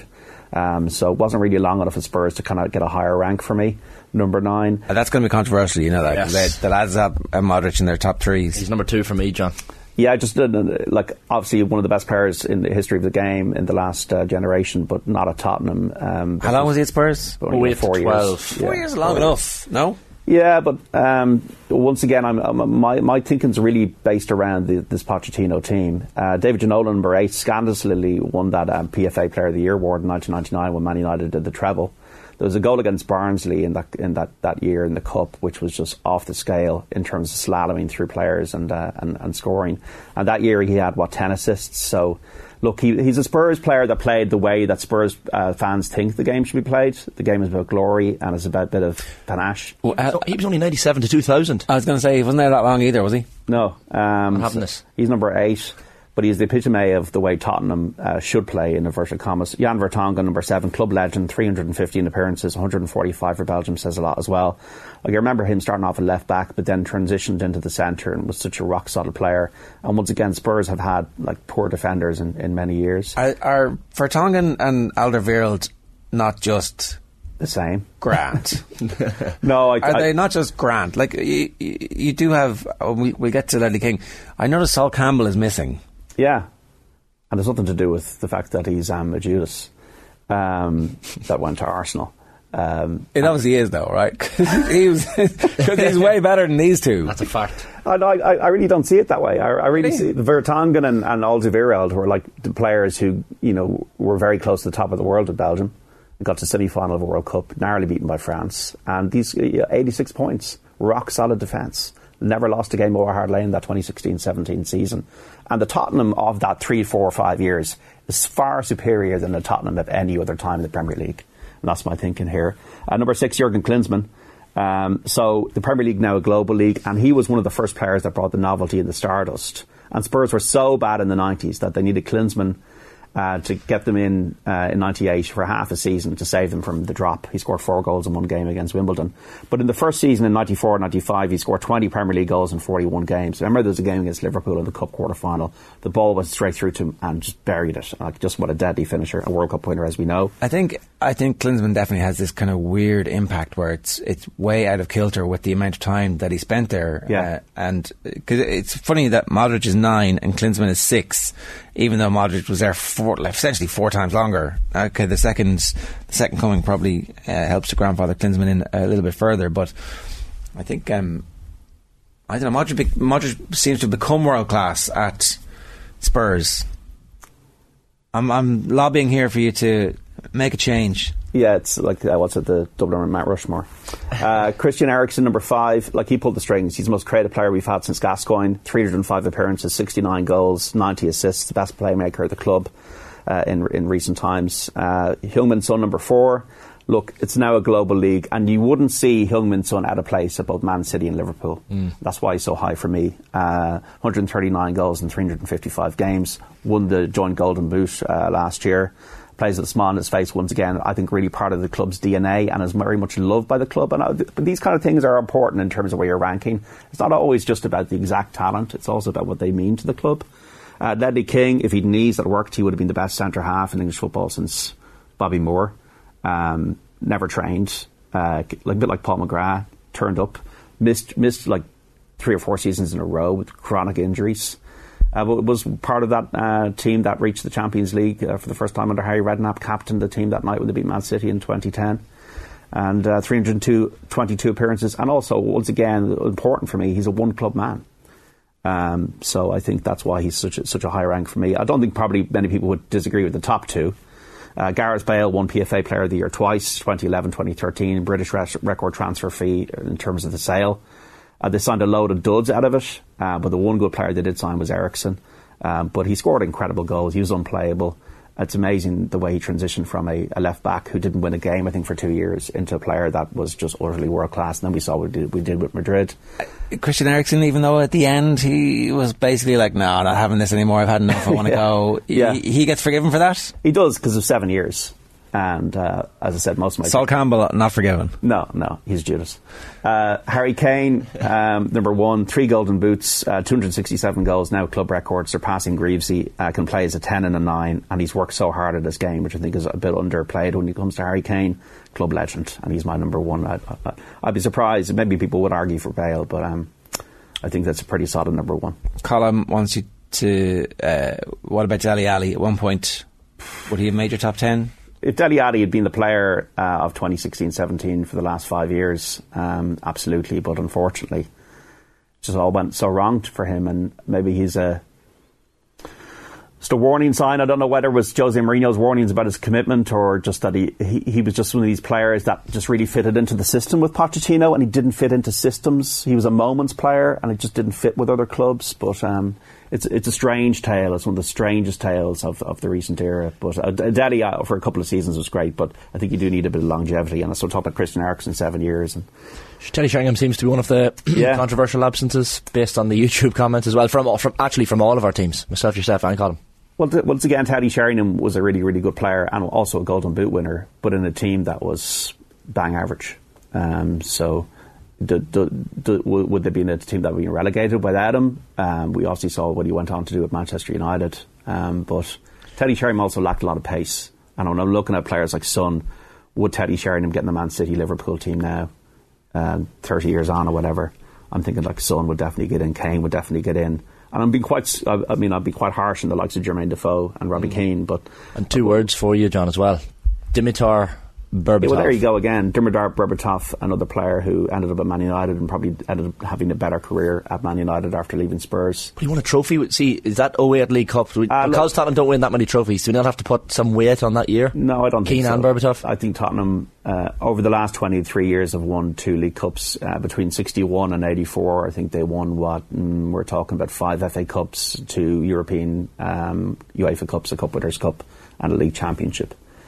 So I just really think it's a terrible return. So therefore I'm looking very, very closely at the Pochettino era with those incredible results in the league. Best team since the 60s and 86 points in the league, which was unlucky not to win a title. Unlucky / choked. We should not... Well, they choked their first year. They choked this 2016 year, definitely. But the 2017 year is just they ran into Antonio Conte and Diego Costa, who got 93 points for Chelsea. Ask John if Dembele was close to his list. Yeah, Dembele was definitely close. Very underrated midfielder, once again, of the Poch era. From Barry McConnell. Barry, it's just... when you think of Dembele is he was the Busquets of Spurs, right? But when I'm thinking about... like even Belgium, he wasn't breaking through in 18, and that kind of went against my thinking. I've got an image in my head, John, of Luka Modric hopping on the bus this afternoon in Liverpool, getting the bus down to Anfield with the Real Madrid team, pops his earphones into his phone, sticks on the highlights from OTB-AM. John Duggan has him 9th. Did you do the Man United team, Shane? I did. Was Park Ji-sung in it? Park did not make my top 10 of the Premier League era. But he was close. He was close. More of a cult hero. Oh. But Modric is more than a cult hero. Modric is... I love your confidence that Luka Modric would be listening to OTB-AM. Of course he is. Right. John, good stuff. All right, thanks, lads. More from John on Saturday afternoon on Off the Ball on News Talk. It's 8:52. Tommy Rooney is with us. Tommy, good morning to you. Morning, Ger. Morning, Shane. How are you? I'm good. How are you doing? I'm very well. We're not doing the power rankings this week. No. Okay. We can't be doing it every week. I think we can't be doing it every week. I think we should open this. I think we should ask the public what they want. Do we want to do the power rankings every week? They're supposed to bob up and down. Because otherwise you're just going to have Kerry 1, Dublin 2 the whole season until they meet in an All-Ireland final, and there's nothing to talk about. That's not necessarily. Got to give the public what they want, Tommy.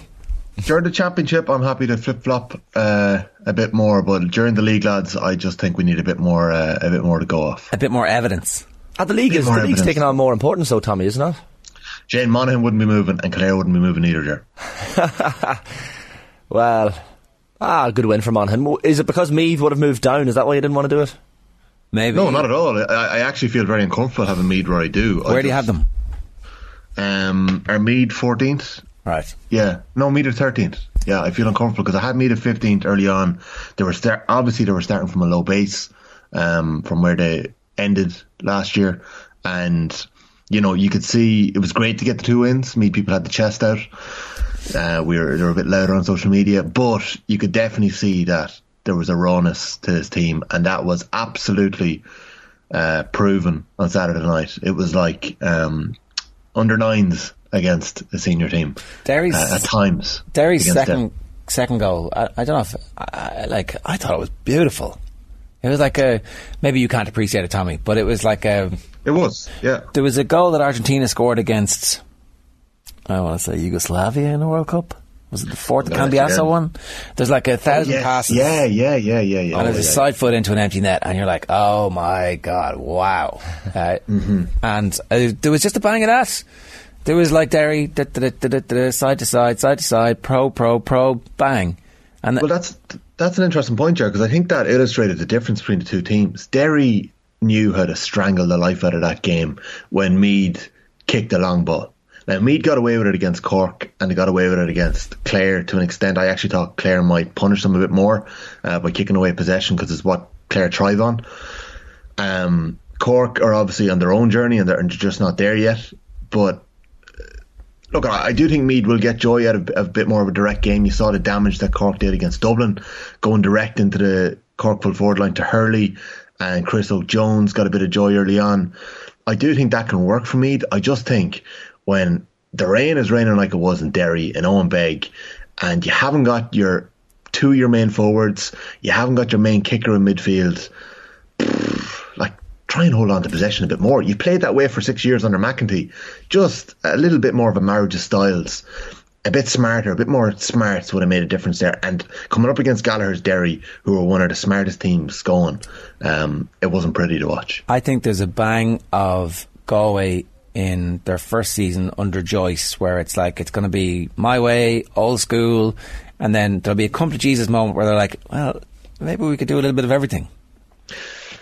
Possibly, although I don't know if you heard Colin O'Rourke on with Tommy Tiernan on Saturday night, but it's well worth listening back to. Great chat, it's funny. He was a geography teacher back in the day, so there's a nice dynamic there. Tommy opens the show by saying, "Jays, did you ever think when you were kicking me out of class that you'd be sitting on my show in about 20 years time?"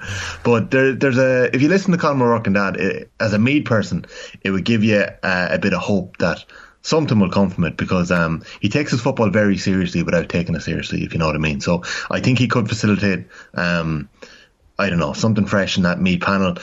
Like, Meath have got coaches that were involved in the women's rejuvenation, in Shane Wall and Paul Garrigan. Stephen Bray and Barry Callahan are really highly rated too. So O'Rourke has quietly built a really good team around him. And it's a very, very young Meath team. And that is why I wasn't getting my hopes up too high. Like, they're full backline lads. Flood, James O'Hare's played a couple of games. Adam O'Neill. Like, this is their first year. They're playing Division 2 football for the very first time. And you're seeing it with Kerry. Like, Kerry had only 5 players started the All-Ireland final at the weekend. An absolute shadow of the team we'd expect to see. Galway, while it feels like they're making a lot of changes and they're missing really important players like Walsh, Comer and Finnerty, still had 10 players who started that final last year, and they're getting a bit more out of the 4 or 5 lads they're bringing in. And even the new lads they're bringing in, it's Peter Cook and Ian Burke. So they're able to ingratiate the newer players like maybe Daniel Flaherty or even Owen Kelly, who's playing inter-county football really for the first time. They're able to integrate them a bit easier because they're playing with the main players and established players. Yeah, okay, and I can see how it's very difficult to make any changes to Kerry in the power ranking on the basis of what we're seeing at the moment, because it's not the real... It's not Kerry. No. Yeah. Although it's interesting that they do look different when they start to bring the players back, even in the same game. Isn't it scary how different or how good Clifford looked compared to everyone else? And there was like... I was at Clare Kildare, and I don't know how much you want to get into it, but there was a little bit of a bang of that off Daniel Flynn when he came on. Clearly wasn't fit. Like, nowhere near the power that you usually see Flynn showing in Croke Park when he could take on half the Dublin defence and put it in the top corner. But he was just, in that last 20 minutes, he was just operating on a different level to everyone else. Kicks a point off his left foot to equalise the game when he had no right to kick it. Dara Kerwin won a brilliant mark, dropped it short. Won the next ball, kicked it wide. Ben McCormick hit the post. Clare were 6 points down and they missed 3 shots in a row. Flynn gets his first touch and puts it over the bar.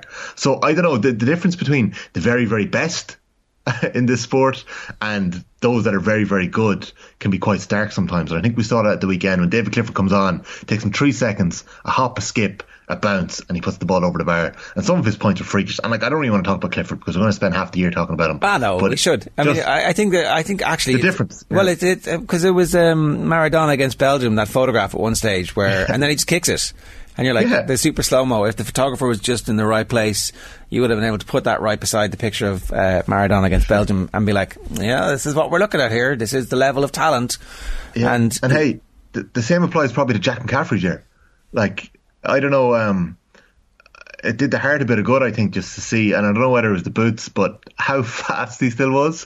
And this is somebody who hasn't played club football. He hasn't gone to Boston and had a summer of football. He's just been living life.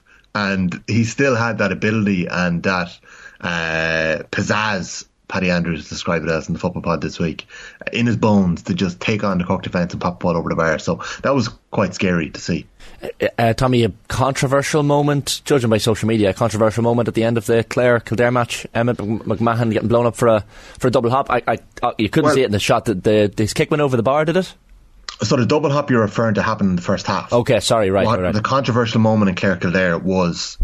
So I scratch my head now. Now, I have to put it on the record and say Colin Collins came out after the game and refused, like he wouldn't engage in any questions about the referee. He blamed his own team for the manner in which they went into their shells when they were 6 points up. They didn't attack. You could hear the Clare sideline roaring at the team to go forward, but it's that natural thing that where teams can sort of retreat into their shell when they're a man down and they're protecting the lead, or a man up and they're protecting the lead. But Clare never looked like coming back into it, never looked like getting a goal.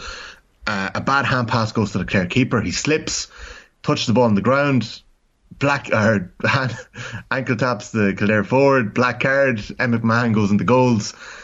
He slips with his 2 kickouts. Clare retain possession on 1.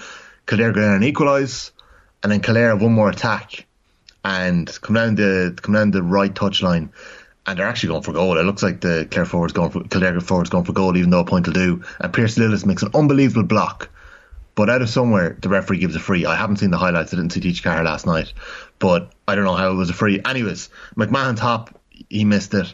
To be honest, there was a couple of odd decisions in that game, but like Kildare fans were tweeting me at halftime going crazy that the referee had completely ruined the game in them. That he was giving everything to Clare. I didn't see it that way. He gave, I don't know, Shane. Like, I just think refereeing is an impossible job at the minute. Yeah, and the umpires aren't helping enough. Yeah, the umpires aren't helping enough. The linesmen sometimes help out, but sometimes don't. It's not defined enough. I just think it's nearly an impossible job at the minute. Kildare's start of the season was really bad in terms of the home defeat to Cork being so catastrophic in nature. It wasn't close. It wasn't a game. It was over at half time, and there was hope that they were going to be able to use the opening performance against Dublin, where we had expected Dublin to come out all guns blazing, and it was tight and close, and Kildare took a little bit of comfort from the fact they were able to come back into the game against the Dubs. It turns out everybody's going to be able to come back into the game against the Dubs, I think, this season. That if Dublin are going to win this year, they'll be squeaking it out down the stretch. Especially it appears in the league, Ger, and potentially even in Leinster, and Leinster matters less than ever before when you look at the way the All-Ireland set up this year. Like, provincials actually don't matter. With the All-Ireland round robin series that's going to take place, and only 4 teams are going to be knocked out after the 16 team groups, the 4 groups of 4, only 4 teams are going to be knocked out. So it's going to be a weird year. But anyways, Dublin, you're right, teams are going to be in it, but their last 4 scorers after Lee Gannon got sent off were Brian Fenton, James McCarthy, Con O'Callaghan and Jack McCaffrey. So, when they're all there together, it's a pretty frightening prospect. But Cork came right back into it. That's the thing. So, they're relying on those players, all of whom were in the shout for Player of the Year 4 or 5 years ago, right? And 3 years ago. But at the same time, they haven't moved on. That next generation, that production line has stalled. And I'm not quite sure. Eamon Fitzmaurice was talking about, he wasn't quite sure about what the identity of the team was, and they're not playing with smiles on their faces. I think Jack McCaffrey's going to put a smile back on their face. I think James McCarthy's going to put a smile back on their face too. And certainly, it's cavalry coming at an important time. But Laro said the word has gone out in the Premier League, you go at Liverpool. And I think the word has gone out now, you go at the Dubs. And particularly, even if they get a lead on you, you keep going against them, because, I don't know, the advantage that they had in pace and power and physique, and the game was over before you went out, that's gone. Are you saying they're mentally weak? Is that what you're saying? I'm not. Okay. I'm saying that they're no longer 10 points up before the ball is kicked. I like the sound of what you're saying, Ger, and I wonder when any inter-county managers listening in now roll a bit of Laro in the dressing room before a game to go at them, go at the Dubs. And I think, to be honest, I think you're onto something. I don't know about the lack of smiles on the faces. I'd have a question, given the way the year is set up and how manic it's going to be in terms of the amount of games and the intensity of matches. I'd have a question over who is at proper championship level yet. James Horn had it in his column at the weekend that Mayo are already at a championship level condition. I'm not sure if they are or not. Like, we only really saw them in action for half an hour against Kerry and they completely tailed off in the second half. I wonder, have the Dubs just been going through an absolutely rotten training regime? We didn't see Jack McCaffrey until the weekend. Like, there's no way he wasn't ready to go a couple of weeks ago. They were just putting the hard yards into him. He did look fit. Building them. Do you know what I mean? Building them up. And James McCarthy looked fit. McCarthy looked fit. Do you know? And like, they're going to get Paul Mannion back too. Paddy Small is going to come back at some stage. I do think the Dublin's level beneath those players for whatever reason. The players, maybe the level was so high during the 6 in a row that nobody else that could have been good enough could get a sniff. Like, maybe that level is just at a low bar and they aren't going to get any new players. But hey, if Dessie Farrell comes through this league and he's discovered the fact that Jack McCaffrey and Paul Mannion can still play, it's no bad thing. I know we're not dwelling on the power rankings. I know we're not, right? But Down are ahead of Kildare. Down are 12, Kildare are 13. Down just lost to Fermanagh. No, you're looking at a mistake there. That's a mistake. Down are 19. Am I right in saying Monaghan 10, Roscommon 9, Donegal 8 was the last week? Yeah, you got to move Monaghan and Roscommon above. You certainly got to move Roscommon above. Davy Burke's the big story. That's the story. Shane, you're looking at a mistaken okay, on week 1. Apologies, Tommy. So Monaghan are 10, Donegal are 9, Roscommon are 8. Fair enough, but Roscommon are going to move up. Like, I'm looking at the bench. And I'm not trying to G up. My housemate from Roscommon thinks I'm G'ing up. Tommy's shifting uneasily here. Yeah, well, listen. If you were the full back, you'd be expecting a thump around the head around now, Shane. What, go on? I know, yeah, but listen, Monaghan are playing Roscommon this weekend. I'm not trying to G them up, as my housemate thinks I'm trying to do this week of all weeks. Well, maybe a little bit I am, but it's in Clonus, Shane. It's in Clonus, of course. Monaghan are fighting for their lives. Yeah, Monaghan need the points more than Roscommon. Monaghan have shown it over the last number of years that when they need to survive, they're the cockroaches. Yeah, they are the cockroaches. I think Malachy Clerkin called them the cockroaches of Division 1. They will survive no matter what. But that's certainly a way of putting it. Look at the lads that came off the bench for Roscommon: Derek Craig, Conor Cox, Donny Smith. The strength and depth, and the G and up that Davy Burke does on the sidelines. I really like this Roscommon team. I don't believe you. I think you've got a smirk that is just edging its way across your face. No, genuinely, yeah. Look at Roscommon. I have an awful soft spot for Roscommon. I have Roscommon people tweeting me at the weekend, where are your power rankings now? Where did they want them to go? Well, higher than James Dunn, who said in the football pod this week, Roscommon are not going to win the All-Ireland, and I couldn't help it. My eyebrows raised, and Paddy Underwood, what are you doing? What are you doing raising your eyebrows? Roscommon are not going to win the All-Ireland, and they were absolutely adamant that Roscommon cannot win the All-Ireland. I'm not going to say that. Okay, but I don't know how high I'm putting Roscommon yet, because I will put it on the record now that Davy Burke has done his job if he keeps Roscommon in Division 1. When Roscommon are playing Mayo 7 days after the league final, do they really want to be in a league final? No, I think that that's clearly a problem with the scheduling of the league and the championship at the minute, and they need to work that out. But I would say that I don't think Roscommon are going to win the All-Ireland this year either, but I do think that we're getting to a point where Roscommon will give their fill of it to one of the teams we expect to win the All-Ireland. Yeah. If they were up against Derry, or if they're up against Galway, and I'm talking out of Connacht, so like in an All-Ireland quarter-final, if they were up against Derry, if they're up against Tyrone, if they're up against the Dubs, if they're up against Kerry, I would expect Roscommon to be in the game with 20 minutes left to go. Now, I would still expect Kerry and Dublin and Tyrone to be able to handle their business. I would expect Galway to be getting stuck into some weird tribal nonsense that they don't fully understand, and any random stuff could happen. But, like, in a way that I would not say for most other teams, no, that's a fait accompli. We know exactly what's going to happen. It's going to be a 5 to 7 point victory, and that 5 to 7 point gap will open up in the first half and never get closed again. This team just looks a little bit dangerous. They've got a puncher's chance.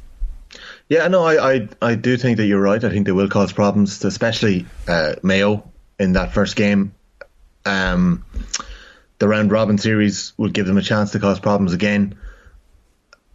I probably just haven't seen enough for Roscommon yet to know what's different. Like, I know a lot of those lads, and they've won a couple of Connacht titles, and they've won Division 2 league titles. There's medals in their back pockets.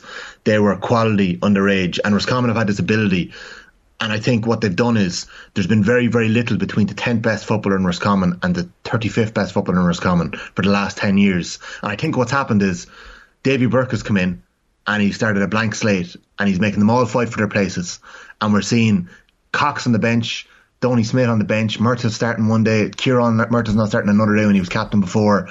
And there's that little bit more of a genuine manager bounce that we're seeing now. And we actually are seeing that. But like, they're going to clone us this weekend, and Monaghan are fighting. Yeah, they're fighting for their lives. Like, Armagh went down there. Like, Armagh butchered chances.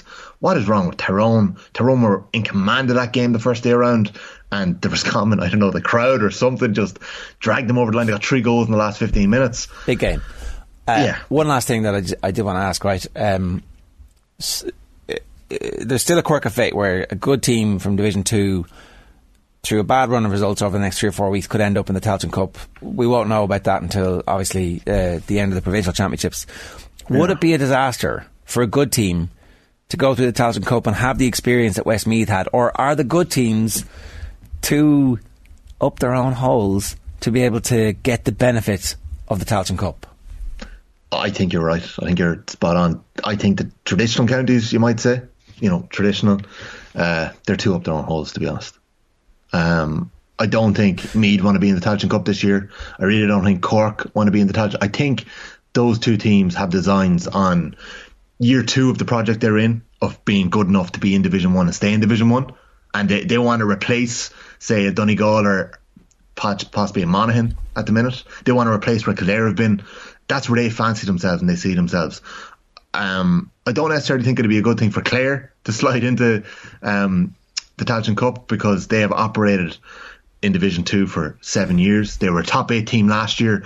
They have a lot of young players breaking through. They've won a Tommy Murphy Cup before. Don't think it did the county any good at the time. They've been in Division 2 is what they need. In saying that, what Westmeath got last year, I truly believe they're the second best team in Leinster at the minute. And that bounce in the Tailteann Cup gave it that. So, it isn't a bad thing, and I think a Down could get a huge benefit from a Tailteann Cup run. A Cavan, when it looks like they may be resigned to playing in the Tailteann Cup this year, could get a good run there too. So I'm not dissing the Tailteann Cup year. I just think you're right. I think some counties a little bit that they're too up their own holes. The traditional counties maybe, but it isn't really what's right for their progress right now. Okay. Absolutely, we want reactionary power ranking, says Jamie Domican. Rory Larmour, disgraced. Domican. That's a Roscommon name. Domican. That's a Roscommon name. Yeah, Roscommon name. I was Dominican. Jamie Domican, is that him? Am I doing him justice? That's a Rossi name. Yeah, there was a Peter Domican a couple of years ago from Roscommon. Rory Larmour, disgraced there's no power rankings. Monaghan. Monaghan and Roscommon up 1 each. Donegal down 2, says Rory Larmour. No. Everybody wants this, Tommy. Everybody wants Donegal down 2. Like, where are you putting Donegal? You're putting Donegal beneath Clare, who have lost 2 games, and Westmeath, who are in Division 3. Like, lads, the power rankings are perfect. They're spot on. Roscommon, if Tyrone get relegated, Roscommon might go above Tyrone. But, like, I don't see Roscommon going ahead of the 2022 Ulster champions Derry, who are in 6th place. I think we just need to do these conversations every week and let the people decide. That's all I'm saying. Okay. So, anyway, maybe. All right. Tommy, okay. You see, you're too emotionally invested. You're attached to them. I am emotionally invested. It's important, lads. They matter. It is, but then they have to go up and down, otherwise they never change. Roscommon. My sanity matters too. Well, okay, that's true. That's an important call, right? Yeah. The bookies have Roscommon 11th favourites to win the All-Ireland, 80-1. That's wrong. That's wrong. 10 favourites. 10 favourites is Cork. They've Cork and Donegal ahead of them, and Monaghan ahead of them as well. I wonder what Tyrone were after Kerry stuck the 7 goals past them that time. Yeah. That'd be interesting to find that's a out. good point. Yeah, fair Tommy, play, lads. Excellent, good stuff. Football Pod available wherever you get your football pods. The Football Pod is out right now. Paddy's in Leuven. It's not Bruges, but it's just like it. He's in Belgium at the minute on a college trip. James was doing his homework this week. He's done a deep dive on the depth that's available to Pádraig Joyce, because that chase for squad depth is so important this year. The lads give Meath their fill of it. There's a little bit of Paddy getting excited about the Dubs being back, and I asked the two boys the question that if there was a world where after 2 years of being in the Football Pod they were to return to inter-county football, would they retain any of their pace? And they both agreed that they wouldn't. So, see you later, boys. Thanks. The door is shut. There you go. Here's what's coming up on OTB Sports Radio for you today. 1 o'clock OTB Gold is Wexford 56. Dadcast from 3. A career retrospective with Jim Beglin at 4. And Joe Malloy, me, Truby Walsh at 6, and then Joe will be back with the show tonight from 7. Up next, Will O'Callaghan's Power Rankings. Some of these critics, these pundits, I absolutely adore them lads. I have unbelievable time for them, but they're a great bunch, but it's not acceptable. I'd like to play the hard man when they're on it. It's not very pleasant when you're trying to manage a team. All you're looking for is a bit of civility and a bit of decency, but they just miss you like you know, you have nothing to do with the bloody occasion. Will O'Callaghan. Will. Good morning to you, Will.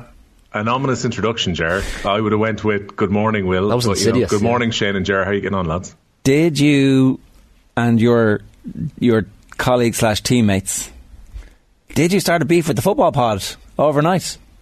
With the hurling pod, claiming that hurling is the one true sport, the only pure manifestation of the Gael, and football is like basically shit. Only James Skehill could have started such an argument overnight because, let's be fair, Paul Murphy is a dual All-Ireland winner and he's got plenty of respect for Gaelic football. For me, he is Kilkenny's Gaelic football man.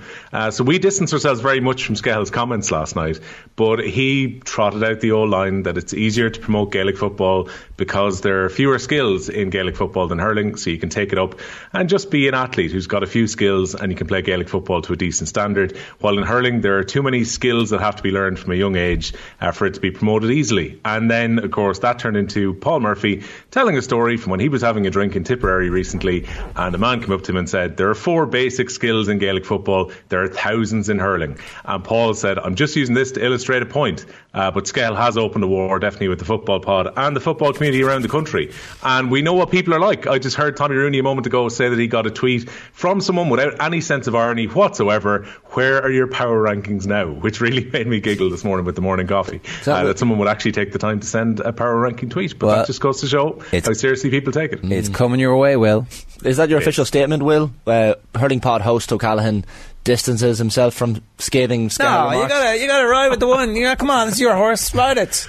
I don't think Skehill needs me to defend him. I think he can take on the waves of people that are going to come from him. To an extent, I can actually see the point that he was making, albeit he made it far too strongly, and therefore he was right. He was right. Come on, going, Skehill? We all know he was right. What? There's only 5 skills in Gaelic football. Is that it? Skehill is like Cuchulainn with his sabre fighting the sea. I think the 4 skills method was made by the drinking partner of Paul Murphy, to give Skehill a little bit of credit here, but to an extent I can see where he's coming from, in that more coaching and definitely funding towards coaching is required in counties outside of the traditional hurling counties, and that was the wider debate that we were having, was trying to close the gap. And that's even going to come up when we talk about the power rankings in a few minutes' time, that there is actually a substantial gap between, say, the top 9 counties in the country and the chasing pack. Tommy, I welcome you back to the show in anticipation of the Royal Rumble that's coming our way. Hurling pod versus football pod.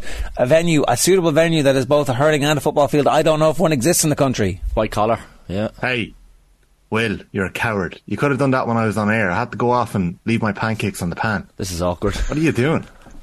Hold on, how exactly am I a coward here when I've just explained what Skehill said last night, and the fact that I think towards the end of the conversation he went, Paddy Andrews and the boys probably aren't going to be happy about this. So go on, Tommy. Yeah. What's your reaction? I'm just very surprised you'd say that. Like, I'm a football man at heart. I can appreciate hurling from afar, but saying that there's only 4 skills in Gaelic football, what planet? Kicking, fisting, fighting. And no, I think long kicking, dragging, hand pass were 3 of the 4 anyway. And what is there in hurling? You get it, you puck it, you fight for it. That's it. Oh, the roll lift, the jab lift. Yeah, I shouldn't have come back on, lads. I'll leave you at it. I'm a football snob, though. So the very popular throw pass at the moment. Something started here, Tommy. Enjoy your pancakes. Yeah. Thanks very much. See you, lads. Bye bye. Nice one, Tommy. At least Will had the ability and the desire this morning to do the power rankings. Do you know, he's not cowarding away from it. I'll give you credit there, Will. Oh yeah, after Tom's gone. Well, sorry. Bring him back. Come on back, Tommy. Click the Zoom link again. Right. No, surely it's a cop-out that there wasn't a football power rankings. I sat through the whole conversation with Tommy and I was expecting the power rankings were going to kick in at some point, because we're now doing a hurling power rankings after 2 rounds where the vast majority of teams who are inside the top 6 have hurled nowhere near their first teams. Well, and Tommy's got more of a supply of games to actually update his power rankings on. I didn't intend for this to turn out into shade against your colleagues, anyway. But sure, look, we are where we are. Brono Brain on. I missed this one earlier and I meant to get to it. I'm sorry. How are we not getting the power ranking? It's the best part of the GAA show, and I'm a hurling man first and foremost. #disgrace. Well, you should be doubly happy now. Yeah, because there's been shade thrown on the general sport of football as well. And I think it's kind of fairly emblematic of who we are as a people, that we can't all be friends. We should just... Well, hurling football people? We should just stop pretending that we can all be... Anybody. Why can't we be friends? Well, because it's in our DNA. Right. We've made the same... Hurling only exists in 18 counties, right? That's what we've decided. Well, yeah, by all means, if you want to send off in the live chat at the moment or the comments after this section and you want to say that we should be expanding this out further and looking at Division 3 down, by all means do. But what I've done is I've broken this down from Division 2A up to the top of Division 1. And yeah, if you want to see the other counties, by all means do. We had this argument last year and you were complaining, oh, you're forgetting about a whole load of counties. And the truth was, we would then throw up one single graphic where I would say, right, here's where we are from, I think it was 26 we went to last year, 26 to 18, we wouldn't discuss them whatsoever. And you'd want to get to number 5 and 4 and argue, hey, why are Cork ahead of Clare? Why are Clare not ahead of Cork? So if people wanted to expand out, by all means, we'll do another graphic. But I thought it made sense to cut a line at the end of Division 2A for the first power rankings this year. A bit partitionist in your logic, I would have to say. But anyway, let's move on. There are counties here from all 4 provinces. So yeah, but it's the hurling people not looking down on. I'd say if you live in the small pocket, the 2 senior hurling clubs in one of the counties who don't exist in our 25 county or 18 county list here, then you're feeling like, of all of the people who betrayed me, it's the hurling folk. Are you saying send me a tweet that says, where are your power rankings now, or where is my county on the power rankings now, and we'll reconsider for 2 weeks time. Will is the oppressive colonial overarching enemy, is that what you're saying? Of hurling? Yeah. You know that the one who actually pretends to be there's a line in Severance which is like you give people the illusion of freedom and they never realise they're prisoners. That's what we're doing here with these people. Offaly's Kings County, isn't it? Exactly. Yeah. 18 is Derry. I wasn't expecting highbrow philosophy early in the morning, but go on. 18 is Derry, 17 is Carlow, 16 is Down, 15 is Kildare, 14 is Kerry and 13 is Offaly. I think we're coming for you. I think Hardy's doing a great job and we'll see as the season goes on.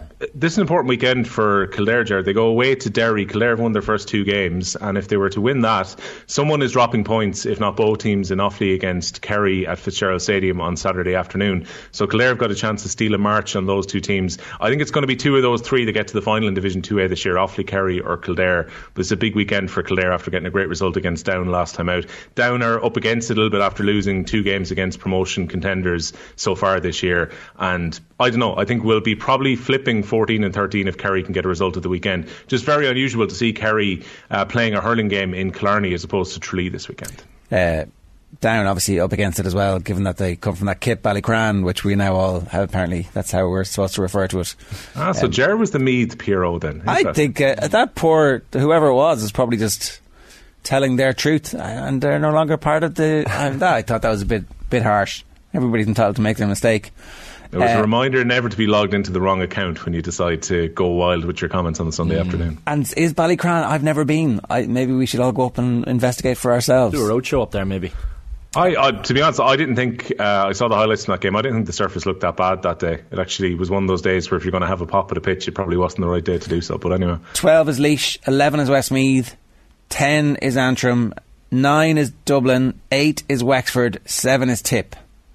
Is this the lowest Tipperary I've ever been in anybody's power rankings ever, I wonder? Well, obviously, look, it's somewhat reflective of where we're coming from, where Tipperary were last year, because otherwise we wouldn't be doing the power rankings. We'd just say, look, here's the Division 1B and 1A tables and let's set the teams up that way. But Tipperary have shown some very impressive traits so far in the way that they've hurled. Now, they've been very unlucky, obviously, with the 3 injuries that they picked up last week. I'm sure they would have been hopeful that Bubbles O'Dwyer could play some part this year. He's now retired. What a remarkable player he was in 2016 and 2019 particularly. But Tipperary will have O'Mara this year not travelling. They're finding a few 22 players into different positions. Like Bonamara at 14 is very interesting to put a workhorse in there as opposed to putting Callan or Ford closer to goal this season. Breen at fullback is a bit of a new idea as well, and Ronan Mara at number 6. So clearly Liam Cahill has come in with ideas with guys that he's worked with before, and there was a savage intensity to the way that Tipperary hurled in Nolan Park. They got a first win there in the league since 2008, just before the break, and I got sent a graphic from GA Analysis during the week, which is GA Insights, and he read a very fair point, which is that Tipperary hurled quite differently under Liam Cahill compared to the last 2 years. And the graphic he sent me showed the amount of turnovers they got to score from the opposition puck out against Kilkenny, which was 1 goal and 6 points the last day at Nolan Park. That compares to 1-8 in the entire championship season of 2022, so across 4 games. Jeez. Or 1-4 in the 3 championship games in 2021. Okay. So clearly Tipperary in the last regime were not doing enough turnover on the opposition puck out, and they were manically going after it in the Kilkenny game. So that's a remarkable change in the way they've been playing. Okay, and that doesn't merit a place in the top 6 for you? Not quite yet, because I don't think anyone in the top 6 has done a huge amount wrong, and they come in with a certain amount of credit from last year. But Tipperary definitely look upwardly mobile, and then there's always that question, lads, about Liam Cahill, where people have been going, hey, maybe this is a bit like Waterford last year. Maybe Tipperary have put in a really intense pre-season, and maybe they're going at the league. I don't think that's actually the case. I think that Liam Cahill is a manager who can come in and have a direct impact on a team. We saw that Waterford, who were at a reasonably low ebb when he took over in 2020, got them to an All-Ireland final that year. I'm a firm believer, and I remember we talked about this last year towards the end of the season, that there are some very good hurlers in Tipperary. Yeah. And there's now a management team who've come in that know them intimately, that I think can get them into a really good order coming around to the Munster Championship. And there's one significant difference between the Waterford group and this Tipperary group, that there are still players in the Tipperary group who understand exactly what it takes to win All-Ireland. I think I would have Tipperary ahead of... so you've got Waterford, let's do your final graphic here. Waterford 6, Cork 5, Clare 4, Galway 3, Kilkenny 2 and Limerick 1. A few things stand out for me here. You're talking about credit in the bank from last year. What's Cork? What are they? Cork and Waterford ahead of Tip. Yeah, look, Cork have been very impressive in their first 2 games in the league, though. Like, they went to Salthill the last day, scored 4 goals and 24 points, and ripped Galway to shreds at times with their running game. And the second half performance that Cork put in against Limerick was really impressive at Páirc Uí Chaoimh, where I think the vast majority of watchers on TV that night, or the 20,000 or so that were in the park, would have thought Cork 8 points down against the Limerick team. This is probably going to be a fairly facile victory for Limerick in the second half. And then Cork went very directly at them. They pushed up a lot higher in the pitch, and they showed that they've got plenty of goals in this team. And even the last day, when you consider that they didn't have Robbie O'Flynn, who was injured after scoring against Limerick the week before, they didn't have Patrick Horgan, that Cork team still carried a massive threat. They're getting to a point now where Joyce is settling in very well at centre half back, which was a little bit of a problem position. And then there's enough movement and work rate within the forwards that we've seen in the first 2 games to indicate that Cork are going in the right direction. But I am always very aware that we're talking about teams who are mixing and matching their players at the moment. It's incredibly early in the season, and we remember Cork had the wettest of sails this time last year when they beat Kilkenny at home, went to a league final, then didn't perform really in the league final, and didn't really set the summer alight. Just about got enough performances to get out of Munster, but we didn't really feel that Cork were threatening for an All-Ireland last year. No. I would have Tip slightly ahead of them, to be honest, but Waterford I wouldn't have there just yet, I don't think. Clare, okay, I don't know what the story is with Clare, given that we're only seeing them reintegrate their best players into the team. And then Galway and Kilkenny. Why are Kilkenny second? Look, Kilkenny were a team who pushed Limerick to a puck of a ball in an All-Ireland final last year, and Kilkenny, we have to kind of reserve judgment a little bit until we see the real Kilkenny. Like, this is a common theme across all the teams towards the top, in that TJ Reid is unlikely to play a whole lot of hurling for the rest of the league. We're not sure at this stage how bad the hamstring injury is for Oisin Mullen, so it could be a few weeks before he's integrated back into the team. So it'll be a while before we see Kilkenny's first 15. But when Kilkenny had questions asked about them last year, Leinster final against Galway, they beat Galway quite comprehensively. They beat a Clare team who were coming off the back of all the form that they had in the Munster Championship in an All-Ireland semi-final, and they died in their shield in the All-Ireland final against Limerick. That's why I think I'm keeping Kilkenny just ahead of Galway at the moment. It was a last dance. Last year was a last dance, though. This year is not a last dance. Or maybe this year is an evolution of both style and players, and they've got Derek Lyng coming in. It's a fresh voice, and Kilkenny will just work their way into the season. So, again, I wouldn't have huge concerns about the Tipperary game. I would be a little bit worried about the fact they conceded 2-13 in the first half of that game, but they showed a bit of a fight back in the second half. And Kilkenny should beat Laois this weekend. They should qualify, I think, as one of the top two in Division 1B come the end of it and get to a semi-final. But Kilkenny's aspirations, I think, are a bit later in the year again. As you mentioned, for Clare, it's so hard to make an assessment of Clare right now when you have Conlon and Kelly in the stands the last day against Limerick watching the game, when you don't have Shane O'Donnell playing. Clare missing so many of their key players, particularly in attack at the moment. That's very hard to make a judgment, but they'll be really disappointed. They went half an hour without a score away from home against Limerick, and really the final scoreline in that game at the Gaelic grounds was glossed over a little bit by the way that Clare finished the game. They really went long stages struggling for scores in that match. Do we get new manager bounces often in hurling, Will? Like, I mean, it's a sport with so many more than 4 skills, so it's quite tough for managers to have their say. Like, can it be quite difficult for teams to bed in the first year, looking at the likes of Waterford and Kilkenny? No, look, again, I think sometimes you'll find, and we talked already about Liam Cowell's impact when he came in Waterford, that sometimes a new voice can be enough to re-energise a good group of players. And like, I stand over the fact that Waterford last year looked like they had such a deep panel and they had everything in place to actually go and challenge Limerick. Waterford, I don't know what went wrong with them last year. I hope that Waterford have worked out within their own camp what went wrong, particularly after the Limerick defeat in the Munster Championship, where they went out so tamely in Munster after that, having been the league champions. I still think this is a very, very talented group of Water players. I think Davy Fitzgerald has got a proven track record of coming in, not just as a new manager bounce, but coming in and organising a group of players. He has been, I think, quite clever in the first 2 games against Dublin and Laois, where he's been bringing Ozzie Gleeson off the bench. He didn't overplay Desi Hutchinson when he had third level commitments. You saw Mikey Kiley, what he did for UL in the Fitzgibbon Cup at the weekend, and then slowly but surely, as these players start to come back to fitness and some of the new players get integrated in, we'll probably get to see a bit more of the real Waterford over the next few weeks. And that Waterford team have got everything primed to actually be quite good this summer.